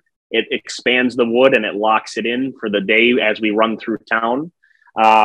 Once that is emptied, I throw that brocca into the crowd and it shatters. And the people in the crowd run and grab pieces of it. And if you get a piece, it's a year's good luck. And if you get the handle of the brocca, it is a lifetime of good luck. Oh my gosh. Yeah. This is I thought this was in Italy. I thought you went over to Italy. It took like part of a festival and stuff. But this is well, I do go. So I go every single year to Gubbio in May. Minus the COVID years, of course, to celebrate the Festa dei Ceri in Gubbio, in the originating town that it happened in. But we were, like I said, the immigrants from that town brought it to Jessup in 1909, and we've been running it We had to stop for a couple years in the between 52 and 76, but we've been running it every year that we possibly can. And we're on a great streak now from 2000 on to 2002. We've had the Festa dei Ceri every year, minus 2020 when COVID, took over the world. But we still celebrated virtually at that point. And this is something that means the world to me, this festival. It's a great opportunity to show the generalization of who we are as a people. And it's also an awesome generational festival. My great-grandfather did it in Italy. My grandfather, when the family came over, did it here. My father did it. I'll do it. And if I'm blessed to have a child in the near future, he'll do it also. That's beautiful. Oh my God. It's such a great photo, and it's such a great moment. What a unbelievable part of history that you get to carry on. What tradition. Oh, that's awesome. There's another photo that I saw too that I felt was a little bit more personal. I didn't want to share with that. That one was just awesome. I had to share it with everybody. But there's another one. I'm assuming it would either be your father, maybe your grandfather. That you're in this very, very loving embrace, and it touched me, Michael. It really did. And I didn't know anything about it, but it was that picture. Bear is my favorite picture because that was in 2019, before the pandemic, the last Festa dei Ceri that my grandfather saw. Mm-hmm. So what we do is during the day, we bring the statue up to all the past runners or to houses where they're deceased runners and bow in front of the house to honor the older people. And we did that. And that was the hug that I gave him right after the saint was put down, and we popped a bottle of champagne and stuff. And, this year was tough. It was the first year without him. So they still brought the statue up to where I live now, which is my grandfather's house. My wife and I refurbished it, and they bowed in front of it. And they'll do that now until, I'm no longer here. But it's one of my favorite photos ever. And my other grandfather, even though he's from Southern Italy, my Pop Roccabaldo used to participate in it also. So it's kind of awesome how across the entire gamut, everybody was involved in my family. So it's pretty cool. It's awesome. Yeah. So, obviously you have this rich Italian history with your family that came over and settled in Jessup, and the great, again, we talk about happy accidents and great twists of irony, right? This in history, Toscano comes to the United States and sets up shop not too very far from where you are now. In 2015 for mass distribution here in this country. So how did and you told stories about how your grandfather used to talk about Toscano cigars too. You had that great, incredible quote about friendship a moment ago. So, how did all this come to pass? How did you become the U.S. ambassador for Toscano? I'm still not sure why the hell they chose me, but neither here nor there. I was. We won't tell your boss this. He's probably watching, actually, because he's in the United States. He was here for a week, so I'm curious to know if he's watching. But realistically, I owe a lot to this company. This company is a lot more than just a company. They've become dear friends and part of my personal family throughout hardship and throughout great times. So I'm indebted to the team at MST, Manifatture Sigaro Toscano. But the reason that I'm doing it, I kind of fell into it, Bear, to be honest with you. I wasn't into tobacco beforehand. I smoked cigars, but it wasn't anything like I do now. When my dad got sick, I left Philadelphia and moved home. I quit my job there to be home with the family at that point. And I was at a meeting, an Italian-American club meeting, and I had run across somebody that was the CEO of Avanti and Prodi at that point, Luciano Simeone. And long story short, he called me a couple weeks after and said, "Hey, we have a position we might want you to fill. Why don't you give me your resume? I want to." At that point, I wasn't really interested because my father still wasn't well. And then he approached me again a while later, and I finally said yes. And the rest is history. That was 5 years ago, and it's been the best 5 years of my life. I've been able to travel across the country and to Italy much more consistently than I used to. I usually go once a year. Now I'm going 2-3 times a year for work and to see my family too. And it's been an amazing, amazing, amazing journey for me. It really has. And, like I said, it's a mutually beneficial thing because I've developed so many great friendships with everybody at the team of Manifattori Sigaro Toscano, even our brokers that we have here in the US that are, the real soldiers, the foot soldiers on the ground for us, the retailers, people like you guys in the media that make it possible for us to continue to grow. The friendships that I've been able to make over the past 5 years are just, they're not replaceable. So I'm incredibly honored to be part of not just Sigaro Toscano, but the premium cigar industry in the United States. That's wonderful. So, I mean, we can assume on what the duties of the U.S. ambassador is, but like, what is that? Rather than assume we just hear it from the horse's mouth. I mean, what are your duties entail, and what is part of the responsibility that you have? Because there is a part of this that I want to get to where you say you have the easy part, but there is some difficulty in which I'll get into. But from a day-to-day perspective or a responsibility perspective, what does that look like for you? So the majority of my job really is education on our product, whether it be to the end consumer. When I do my pairing events, my pairing events are really, they seem to be well received by the people who attend them, where I go through pairings with different alcohols, different chocolates, different foods, etc., to training the retailers and their staff, to training, even media people, training the people like you on what Toscano is, how to get that message out. Because ultimately, as the United States brand ambassador, it's really imperative that I pass my education on to the next person, because when I leave that area, they're the brand ambassador. When I'm not there, they're the brand ambassador. And I really do. I have to shout out to all of our brokers that we have, because another part of what I do is I help train our brokers on the product and product knowledge and stuff. And they're great at what they do. They're really killing it. They're doing a wonderful job.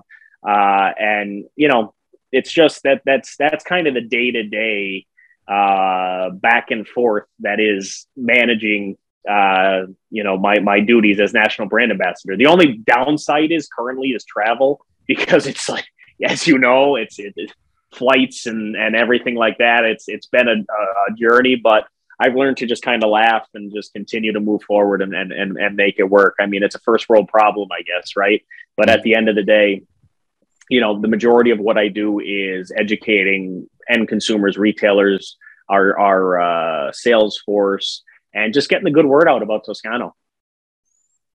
Yeah, travel. I can imagine what it's been like for you. I recently went through the Atlanta airport, and it was the first time ever that I plenty of times they always pull my bag, because they always find the cigar cutter, and they always look at it and they always put it back, and then they take me back. It's become tradition. My bag gets stopped. It just does. But a lot of people in the cigar industry use this particular this type of butane lighter, right? It's a plastic. Yeah. And they say it's foolproof, that you can get through security, no problem with this. And so I was like, all right, I've never really tested it. And I finally was like, okay, I'm going to do it this time. And so I went through security with it. I'm like, and so in Atlanta, he pulls out the cutter and he's like, you can't take this. I'm like, okay. He's like, well, do you want to check your bag? I'm like, no, it's just a cheap cutter that I've had, and it's one of my travel ones. And I'm like, if it ever got busted, I was like, hey, chuck it. I'm not gonna lose any sleep over it, right? And he's like, really? You just want me to throw it away? I'm like, yeah, unless you want to keep it, I guess. I don't know. Like, I said, that cutter's probably been that cutter's been in more places than I've been, technically, because you guys have lost my luggage a couple of times. So, it was just really funny. He just was like, okay, well, let me go talk to my supervisor. And I'm like, surely enough, he's going to keep digging and he's going to find that lighter, right? And that's gone too. And I'm like, okay, whatever. It doesn't matter. And sure enough, he comes back and he's like, no, my supervisor said the cutter's good. And he keeps digging. He finds this lighter. He pulls it out. He's like, huh, okay. And he puts it back, and then that's it. I was like, are you kidding? I was like, oh my gosh, it's unbelievable. I'm going to assume he was a cigar smoker. That's going to be my assumption. Maybe I get but yeah, he was just like, you can't take this. I'm like, okay. Like, go for it. But going back to the role that you have, we talked about the difficulty of it, because again, it is educational. Everything about this product is different. We'll say it for the 100th time tonight.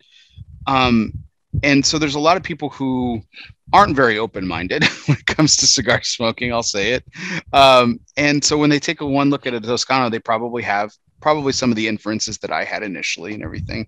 And so that takes probably a great deal of convincing and everything. What are some of the, I guess technique is probably a overused term, but what are some of the things that you talk about that kind of have gotten to open up people to try Toscano? Is it just the education piece, the history? I mean, is it all of that, or what is it? I think it's a good blend of everything, Bear. I think talking about the history of the product sells a lot, but the product itself sells. So realistically, when I'm at events, and if I have a couple of guys that are there just to kind of, whatever, I just did it because I like the shop owner. He wanted me to come just to open up my eyes a little bit, whatever.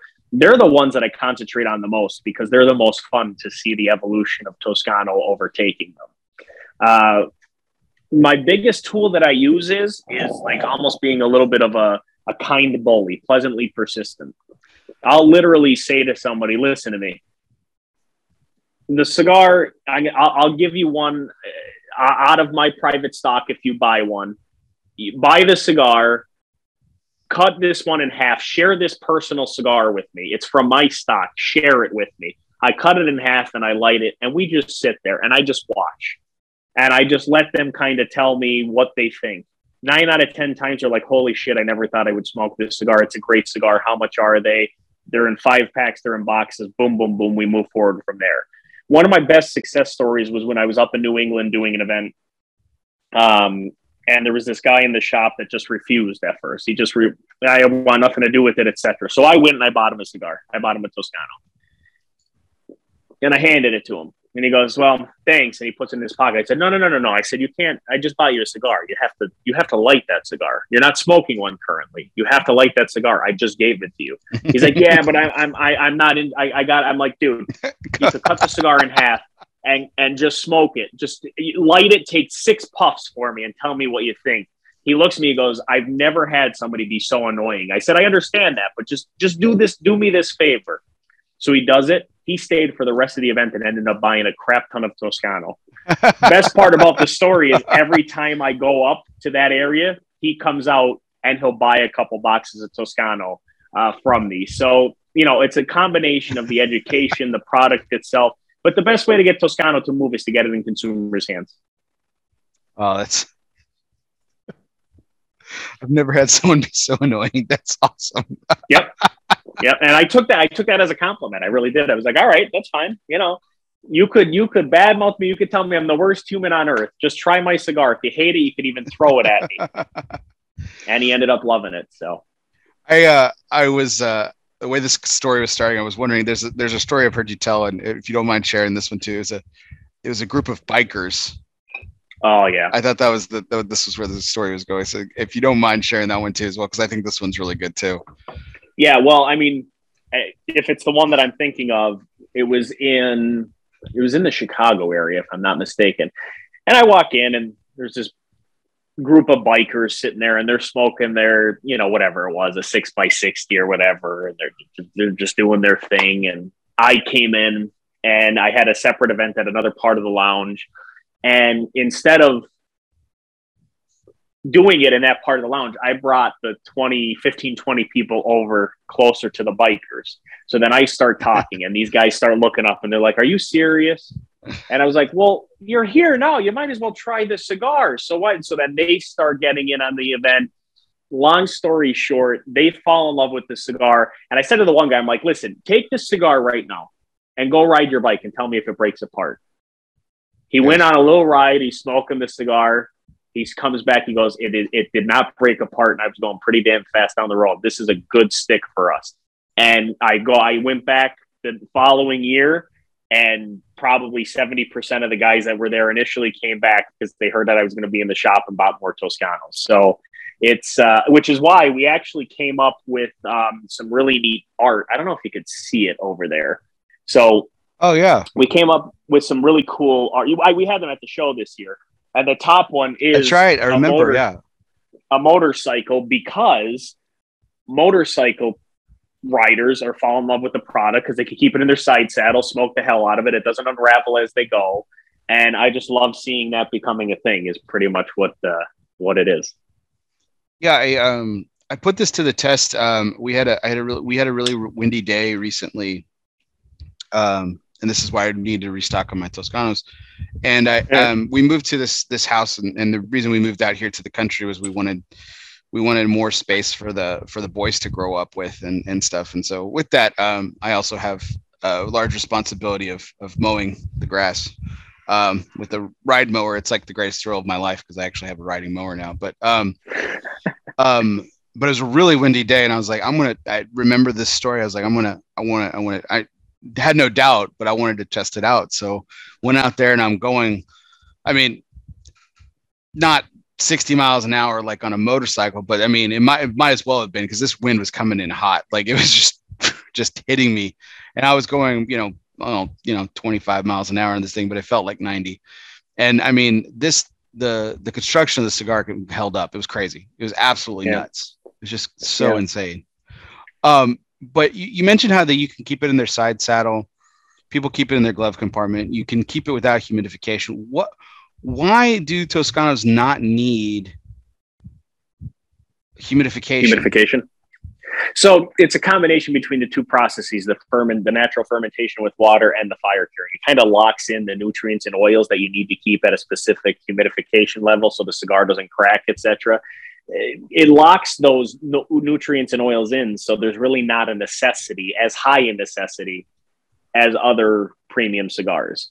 That plus the binder, the lack of binder on Toscano is a big part of that, because ultimately, if you think about a cigar, a lot of what cracks initially on the cigar would be the binder. Not the wrappers like a lot of people think, but yeah. Right. That's correct. It's usually the binder that cracks. So that kind of cuts that out. So that's pretty much why. I mean, it's like I said from the beginning, it's a durable cigar. It's a universal cigar. Toscano has, in my opinion, I think when we first came into the market, Toscano was like the dog walker, great, coffee break type thing. Fantastic, which it still is. There's no question. That's a portion of Toscano that a lot of consumers like. But Toscano has evolved into not just the quick smoke that I want, a good flavor profile to, but to sitting back in the backyard, lighting up a Duecento, which takes you an hour and 40 minutes to smoke, and really enjoying it paired with your favorite bourbon, your favorite wine, your favorite soda, your favorite chocolate.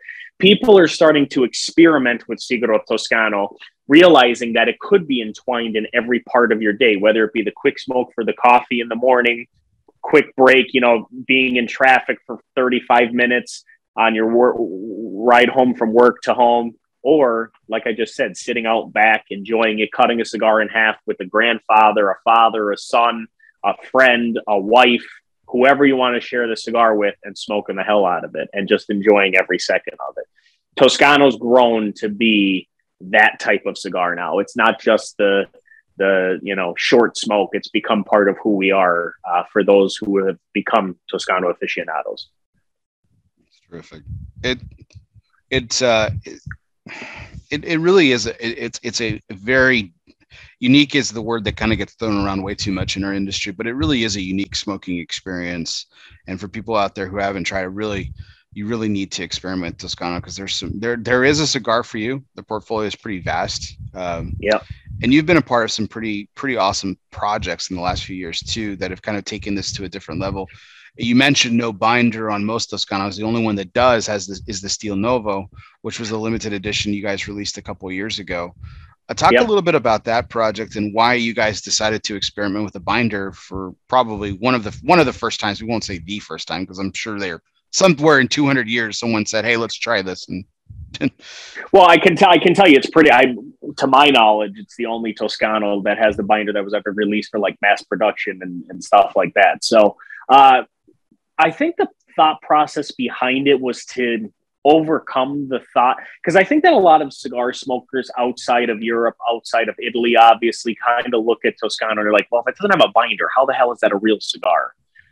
So I think that the initial thought was, let's make a Toscano cigar that's a little bit more in line with the production of the Nicaraguan, Caribbean, Cuban cigar and see how it goes. But what actually was born was a Toscano cigar that was desired, not just because there's a binder to it, but because that binder that's aged of 4 years of Italian tobacco really produced an extra layer of pop to the cigar. And it was a very popular cigar when it first came out. We're almost through the stock that we have now. If you see Still Novo on the shelves, pick it up because it's not going to be there forever. Like Bear said, it's limited edition. So I think that's the whole reasoning behind it. I think we were trying to grab, especially when we first came into the country, show people that even though it's a little bit different cigar, we are in the same playing field as the other premium cigars that exist out there. But just like the other Toscanos that we've talked about, it doesn't need humidification. And you could cut it in half too. It's probably the only cigar that exists with a binder that you can still cut in half and smoke. And by the way, if you do buy it, I suggest smoking it in half, because when you cut, there's two ways to smoke Toscano: alla Marimana full or a mazzetto cut in half. So cutting the cigar in half gives you the beef of the cigar, the full body of the cigar, the second you light it. Whereas if you smoke it alla Marimana full, you get the first third, the second third, and the third third. The second third is obviously the fullest body part because that's where the beef of the tobacco is. But cutting a Toscano cigar in half it was done by necessity at first, then it was done by tradition, but it's also done by some Toscano aficionados that really just want to taste that full-bodied experience right from the first puff. I can honestly say I've only done it a handful of times, and you're dead on with that kind of experience. I'm going to start doing it more because I think I want to do some more experimentation with it. But typically, I'm going to go back with the Antico and do it with that one because I think that'll be a unique experience. Because that cigar already had some pop to it. I'm smoking a Garibaldi right now, but yeah, Antico is fantastic. I'm still going back to that. Holy crap, so good. I'm going to need to go buy more of these. But the one that was released last year, another limited edition, even more limited than the Still Novo, which was the Nobile. What was special about this project? So the Toscano Nobile was very different from other cigars because of the aging time that we had on the tobacco. The Toscano Nobile tobacco was aged for 10 years. So it was a very mature tobacco. The tobacco that you smoked with the Nobile wasn't as full-bodied pepper punch, but it was more mature in that it really brought out all those earthy tones that you look for that are characteristic of Toscano. It kind of makes them explode. Just like any tobacco, Bear, the longer you age it, the more complex and mature the tobacco becomes without necessarily increasing the body. So that was what was so special about the Toscano Nobile. It took off really well. I don't believe we have any in stock. If we do, it's a very, very small amount. It's no longer in circulation. And it was a good success for us because, again, it was another stepping stone into the premium market. Because one thing that we always got was, well, your cigars are aged from 3 months to a year. Do you have anything more? Well, that's when Still Novo came because the tobacco was aged for 4 years. Then the Nobile came, which was aged for 10 years. And we continue to grow on these different requests we're getting from the American consumer to try to really get out the fact of who we are and that Toscano is that premium cigar that you might be missing in your rotation. Very, very excited. Now, there was another exciting release that was released this year, which we'll get into in just a second, but I do want to take a moment to talk a little bit more about the portfolio as a whole. And we've kind of talked around it a little bit tonight. We've mentioned the Classico, the Antico, and the Garibaldi, which I had as this year choices. But before the show started, I was smoking, just to kind of get warmed up, I was smoking a Toscanella, the Rosso Cafe, the Macchiato. Very sweet, but also sweet and savory. Wonderful. I got a lot of brown sugar out of it, as well as, coffee notes and everything. It was beautiful, beautiful cigar. Very, very tasty. But, I mean, break down the portfolio as, if you could a little bit for us. Like this is what we have tonight. And what we presented to you was for choices for me to smoke tonight, literally scratching the surface. How does the portfolio divide and what does that look like for some people who walk into one of your tasting events or just go into a retailer that has Toscanos? What could they expect to see? Yeah. One, you know what, Bear? I think my iPod just went out. Hold on 1 second. No problem. Can you hear me okay? Yeah, it's a little bit lighter, but I can hear you. Yeah. Yeah, because I had to put the other one. The other one died. So the whole thing behind our portfolio, there's two. Well, there's a lot of sides to it, but there's two sides to break the cigars into. The first is the Toscano, the long format, and then there's the Toscanello, which is the short format itself. Okay. Can you still hear me? Or you know what? Let me try to do it without my earbud for a minute. Let's see how that sounds. No problem. Charge them up. Yeah, absolutely. All right. Can you hear me better now? Yeah, absolutely. Can you hear me still? Yep. Perfect. Okay. So the Toscano, the long formats are the Toscano Classico, which is all Italian tobacco from Tuscany, aged for 6 months. The Toscano Garibaldi, which is all Southern Italian tobacco from Benevento, aged for 6 months. The Toscano Antico, which is an American wrapper and Italian-American fill, the same cigar Clint Eastwood smoked in the Spaghetti Westerns. The 1492, or the 1492, which is all American tobacco, aged for a year. The Nobile, which is no longer in circulation. The Stil Novo, which is the one that we just discussed with the binder, the Italian binder, American wrapper, and Italian fill, aged for 4 years. The Toscano 200. The Toscano 200 is my favorite long format cigar. It's the largest Toscano that we have. It's 8 by 46 ring gauge. A lot of tobacco, really creamy, savory, velvety smoke in that. It's an American wrapper with Italian and American fill, aged for a year. Then there's the Originale. The Originale is the original blend from 1815. It's same blend of tobacco as the 200, but it's a shorter cigar, making it a little bit more spicy and powerful. Then you have the Toscano Extra Vecchio, which we just mass released at the beginning of this year. The Extra Vecchio is aged for 9 months with mostly Italian tobacco from Pontecorvo. Pontecorvo, Tuscany, produces the highest octane Sigaro Toscano tobacco that exists. Then you have the Toscanello line. The Toscanello line are the aromatic cigars. These cigars aren't flavored. They're aromatic. So essentially what it is the filler tobacco is fire cured. Once the fire cure is complete, we add it in barrels and put food grade extract into it with coffee, chocolate, vanilla, grappa, which is Italian moonshine, the macchiato, which is a creamy coffee, and the anice, which is the anise star, the seed of the anise star. The wrapper on all of those cigars doesn't have any of the aromatics. It's more infused in the middle, and the wrapper is just fire cured tobacco. The only one that has a little bit of extra punch to it is the macchiato, where there's a little bit of brown sugar on the tip of the cigar, which is that's why I taste it. Okay. Yeah. What was the one with the star anise? The anice. It's called the Toscano Aroma Anice, Toscanello Aroma Anice. That was the first Toscano I ever smoked. No kidding. Yeah. It's an interesting one to smoke as your first one. Well, my general manager at the time said, he's like, this is totally your bag. Cause he's like, you'll like it. And I did. Like, he knows my palate really well. He's like, this is really unusual. And he's like, you'll really dig it. And I was like, okay. Well, so the Anice too, I think it, like you said, it's a love-hate relationship, but if people give it a shot, number one, it cools the palate. It's a great cigar to have after smoking a couple. Took the words out of my mouth. It was very cool. I remember that. Yep. It's got a very, not uber minty, but a little bit of mint to a little bit of menthol. Cools the palate down, hints of lavender to it, and the anise on the back end. It's a great palate cleanser. And honestly, that's a good cigar to smoke at the end of the day to kind of cleanse the palate and don't necessarily have a horrible experience the next morning. Yeah.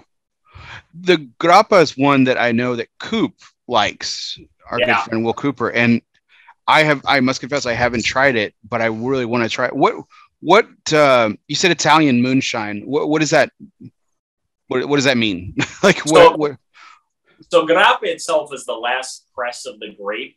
So after wine is made, there's the peels of the grape. So that's the final press of that, and it produces, once it's distilled, it produces a really high octane alcohol. The flavor profile on the Toscanello Grappa isn't like an alcohol flavor profile. It's more of a really rich, deep wine with where you could really taste the grape itself as you're smoking it. Not grape like grape flavor, but the actual grape. Not Welch's. Yeah, I gotcha. Like a Barolo wine. That's really how that final press. You can almost taste the final press of the grape with the Toscanello Grappa. I gotta get my hands on some. I really want to try that. Yeah, they're really good. That's one of the cigars, honestly, even for me, that I overlook sometimes. And then I smoke and I'm like, oh shit, I forgot this was this good. Why aren't I smoking this more? So. The Aniche was really, like you mentioned, was very cooling. I likened the coolness of the smoke. I'm glad you said it because I didn't want to sound stupid. But it does have that mentholy kind of cleansing of it. So I can see why it's great for cleansing the palate. But the smoke was so cool. It reminded me a lot of smoking like traditional Churchills. Why I like the Churchill Vitola so much is because that long chamber really cools the smoke down. And so you get a much different sensation than smoking like a Corona or a Robusta, which I'm more inclined to smoke because that's like my typical Vitola. But that brings up a certain commentary about the two cigars that I've smoked tonight, the Antico and the Garibaldi. Now, I've smoked it long format. I did not cut it like you were talking about, which I'm going to be trying more this week. But in the long format, I find the smoke to be incredibly cool, which is also, again, it's kind of the same thing that you were just saying about the Churchill. It's it does cool the tobacco the smoke as it goes through the cigar and through the tobacco itself. Absolutely. So before we talk about the latest project from Toscano that you guys launched at this year's trade show, I'm going to get in trouble for this if this ends up being a bad story, so I apologize. But there's an Andrew Brown in the chat who's mentioned, tells me that I need to ask about the moldy salami. What am I getting myself into here, Michael? You're not. Okay. So, all right, I'll tell you the story. And this ruins it. So, Andrew Brown is a retailer out in Washington with Brown and Sons. If you're in Washington, make sure to stop in. Andrew's a great guy. Their family's fantastic. Not surprised that he had to comment about this in this chat. The one cigar that I didn't talk about because it's for the Specialista accounts, which we only have 35 in the entire United States. They get a couple extra SKUs to carry, is the Modigliani. The Modigliani is named after Adamo Modigliani. And the story behind that is Adamo Modigliani used to use the ash from this particular blend of Toscano and his saliva to trace out his drawings. And then he would go ahead and paint. Andrew and team out there didn't know how to pronounce Modigliani, so they started to call it the moldy salami. Okay. And that is the story behind Andrew's. Okay.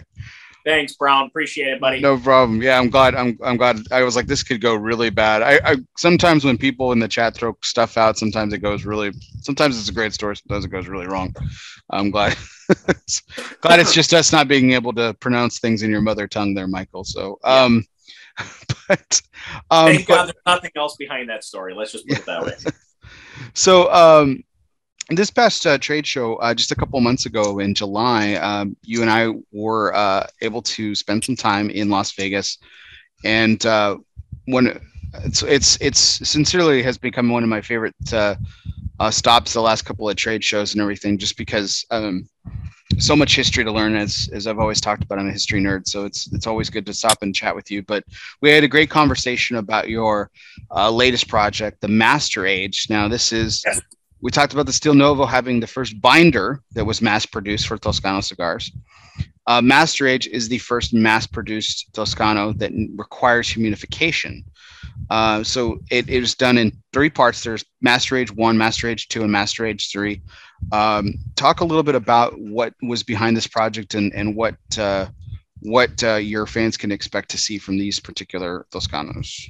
Yeah, so I mean, the Master Age, like you said, Bear, was released at the show, and they're selling wonderfully in the retailers that have taken them in. We're really excited about it. Master Age is a little bit of a different product. So it's the baby of our amazing master blenders, Massimo and Danilo, realistically. I mean, we're really fortunate to have these guys on our team. The Master Age series is different for Toscano because, as you said, it should be kept in a humidor. for one of two reasons. Number one, the most important is throughout the entire maturation process, which is an entire year, 365 days, we have an affinatore, as we say in Italian, or a refiner going in every day to check the temperature and humidification level to ensure it's constant throughout the entire maturation process for all three blends. Due to that, the Toscano Master Age cigars should be kept in a humidor. The second side of the humidor thing for Toscano Master Age that's helpful, especially for the retailers, is you're catching people that sometimes when they see Toscano outside of the humidor are like, I don't know if that's going to be my thing. It may not be as premium as I want it to be, may not have the flavor. Now they see it in these gorgeous boxes that our marketing team created.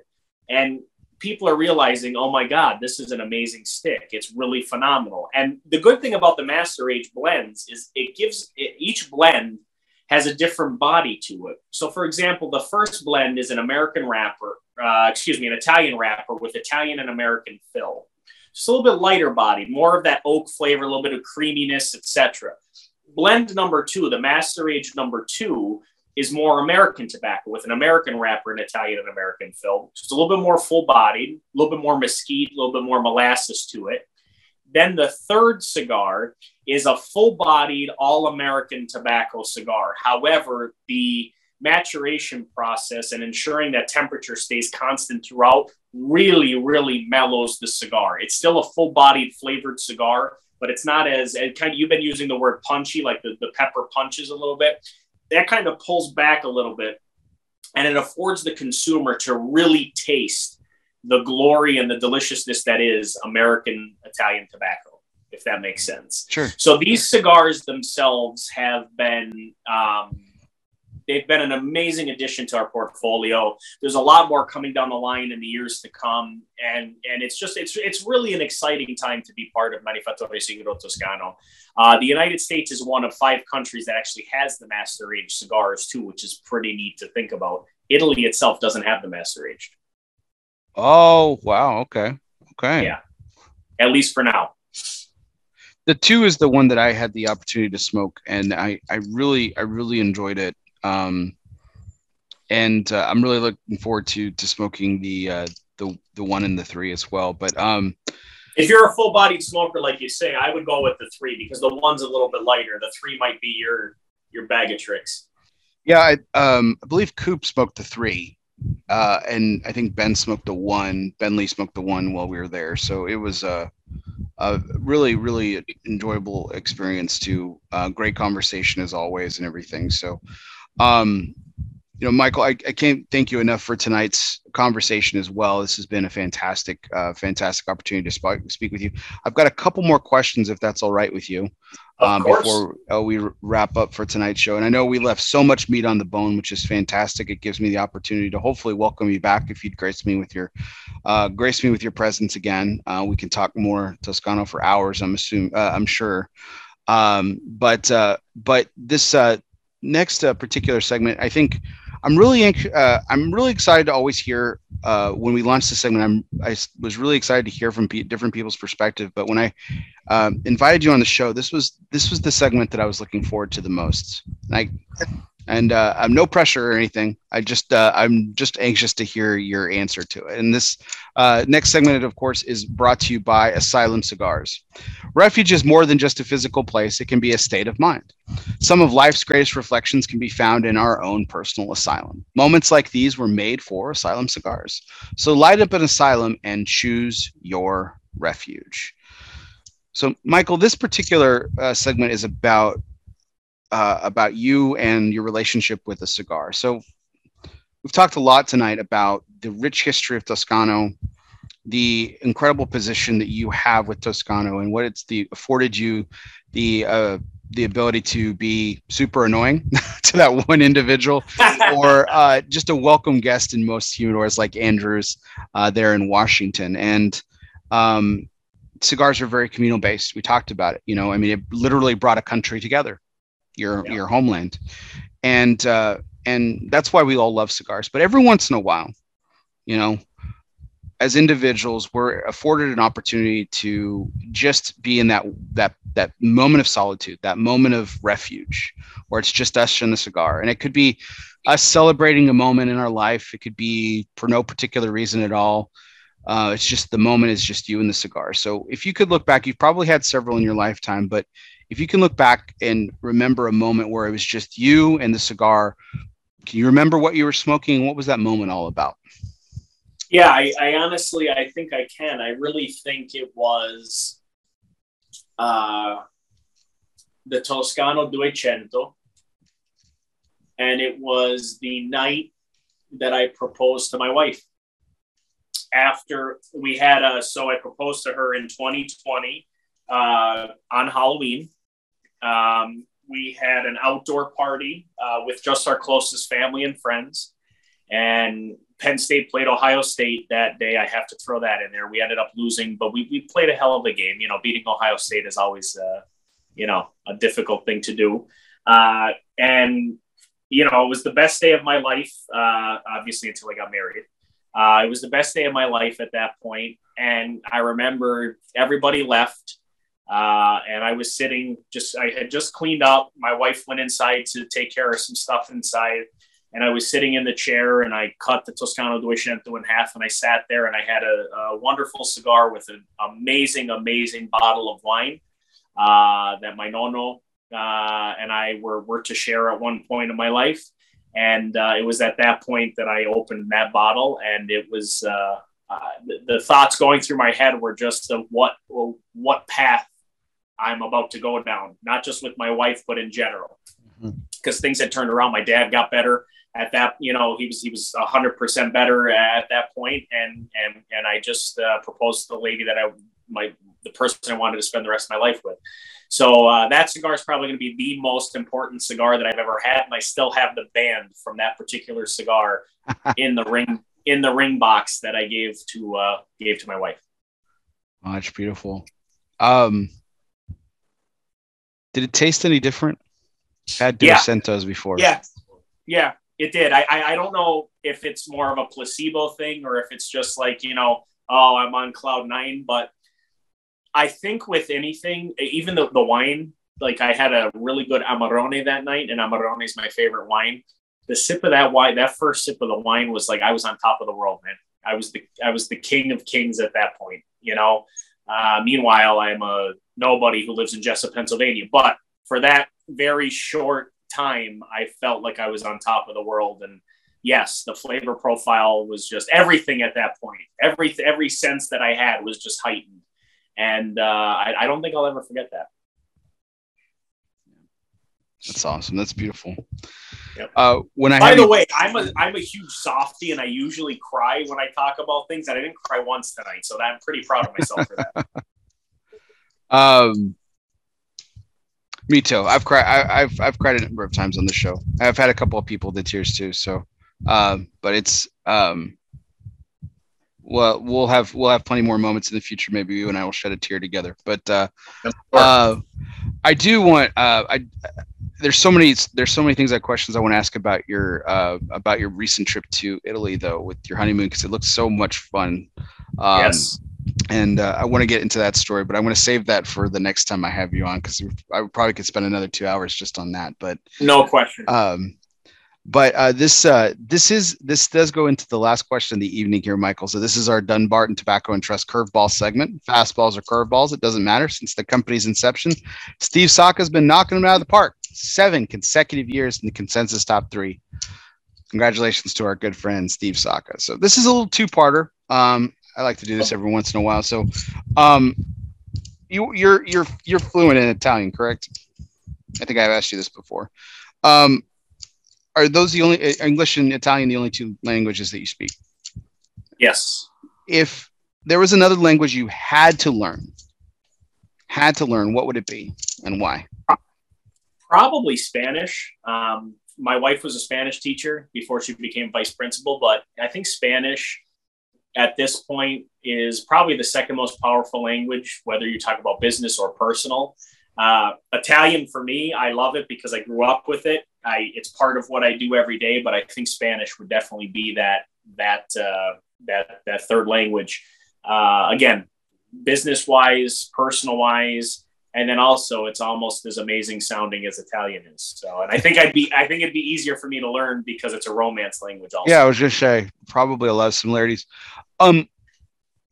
Did you speak Italian or did you speak English growing up in your household? So we did. I was fortunate to grow up in a household that's my grandfather, my nonno spoke Italian very well. He's the reason that I do what I do.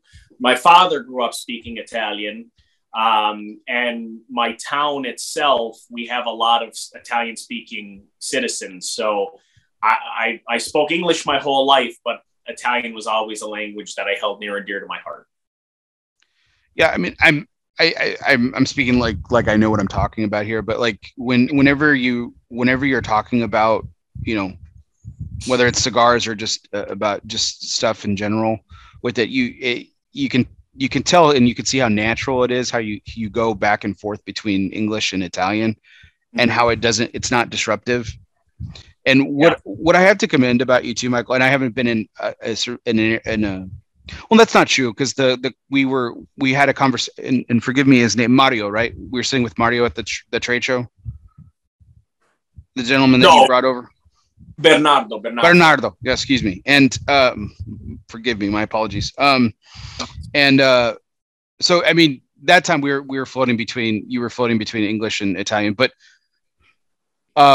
I grew up in El Paso, Texas, and so that was very much Spanish speaking. And I grew up in an English speaking household, but Spanish was definitely a part of, you know, my community and stuff. But most people didn't really speak Spanish or English. It was Spanglish. Right. So it's a combination of the two languages, which is basically we talked about Spanish and Italian being the Romance language. If you want to make an anti-Romance language, it's called Spanglish because it just sounds horrible. It just I've always said that, and this is the single biggest reason why I do not put bilingual on my resume, because I do not speak Spanish. I refuse to say that I'm fluent in Spanish. I understand it really well. I can read it incredibly well, but I absolutely cannot speak it worth a shit. It's awful. It's insulting to most Spanish speakers. So. But the grace in which you do it is just really, it is something that I've always noticed about you in conversation, and it's something I wanted to talk about a little bit. So the second part of this question, this curveball segment, was obviously your heritage is deeply rooted in you. It's very, very important. But if Italy was not an option, to go on your honeymoon with, and to have this incredible experience with you and your new bride. And again, congratulations, because I know this is a recent development for you, being married. So congratulations once again.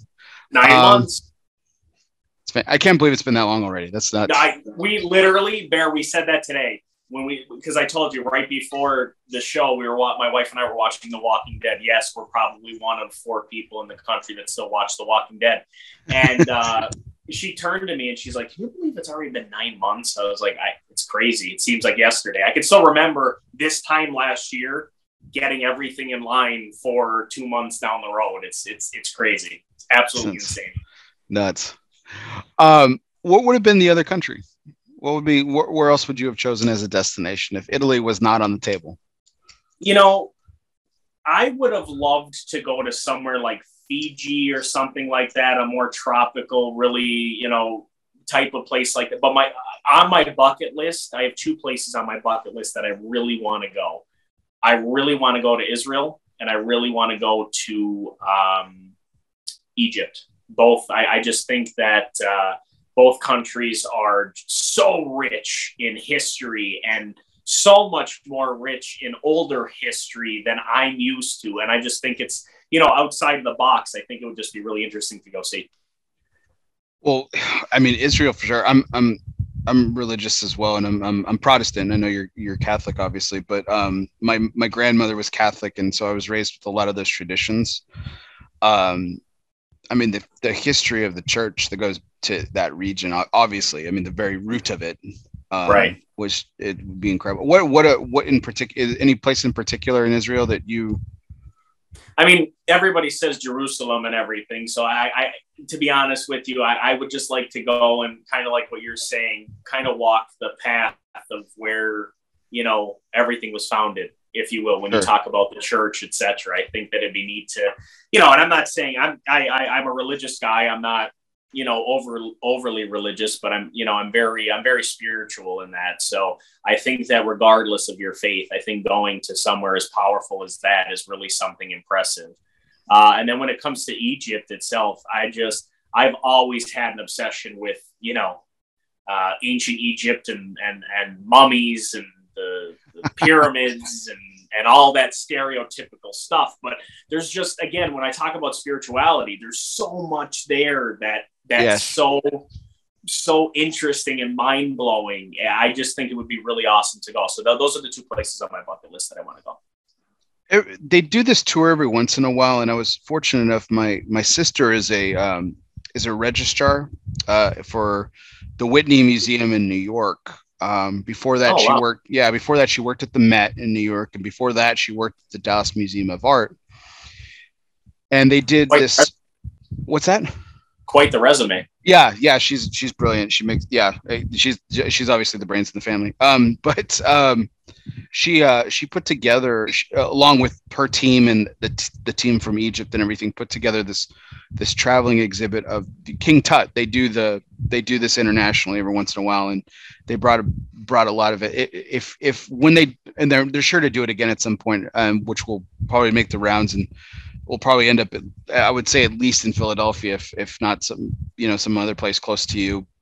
And I know New York's not too far from where you're at either, but no, 2.5. But if you're interested in Egyptian history and everything, it's definitely worth going to that if you can't get to the real thing like before. But it's awesome. It was really, really cool. Awesome. Really cool. Unlike I know most people say Jerusalem, the place I want to go to is Bethlehem. I mean, listen, I probably should have said Bethlehem too. There's no question, but I just think that that whole zone itself is just so interesting. Not even just Israel. Everything about that zone is just so amazing. There's as somebody who travels a lot, I'm incredibly ignorant to the reality, the beauty that exists outside of where I travel, if that makes sense. You know what I mean? Like, there's always something else you can do. And that area itself, to me, anywhere in the Middle East is just something that I there in the Middle East and I don't know. There's just so much more that I want to do. It's hard for me to pinpoint two. So that's why when you asked me for one and I gave you two. Right. So, there's just so much that I want to see and want to do. So it's hard to really, put into words, verbalize where I exactly want to go. But Bethlehem would definitely be somewhere I would be very much so interested in seeing. Awesome. Wonderful. Well, Michael, again, I can't thank you enough for sitting down with me it's been a couple hours, if you can believe it. It's flown by.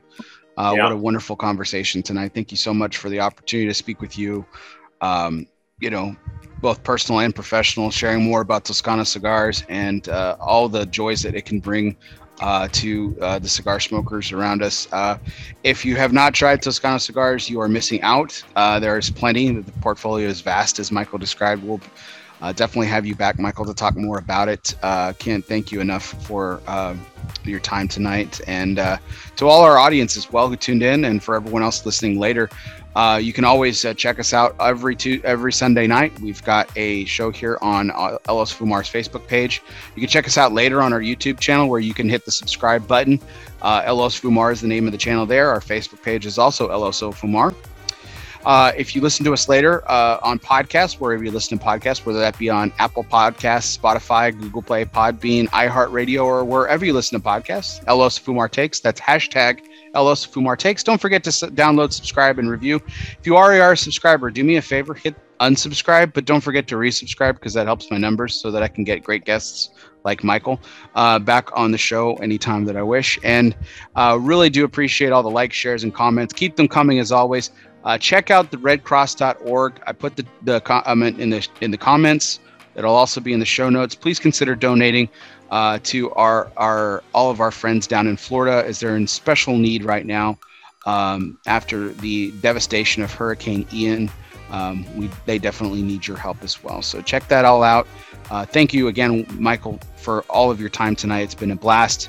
And for everyone out there, I'm Bear Duplessis, live from the Alec Bradley Lone Star studio of Azle, Texas. He's Michael Cappellini. Guess what, everybody? We'll see you next time. Thanks, Bear.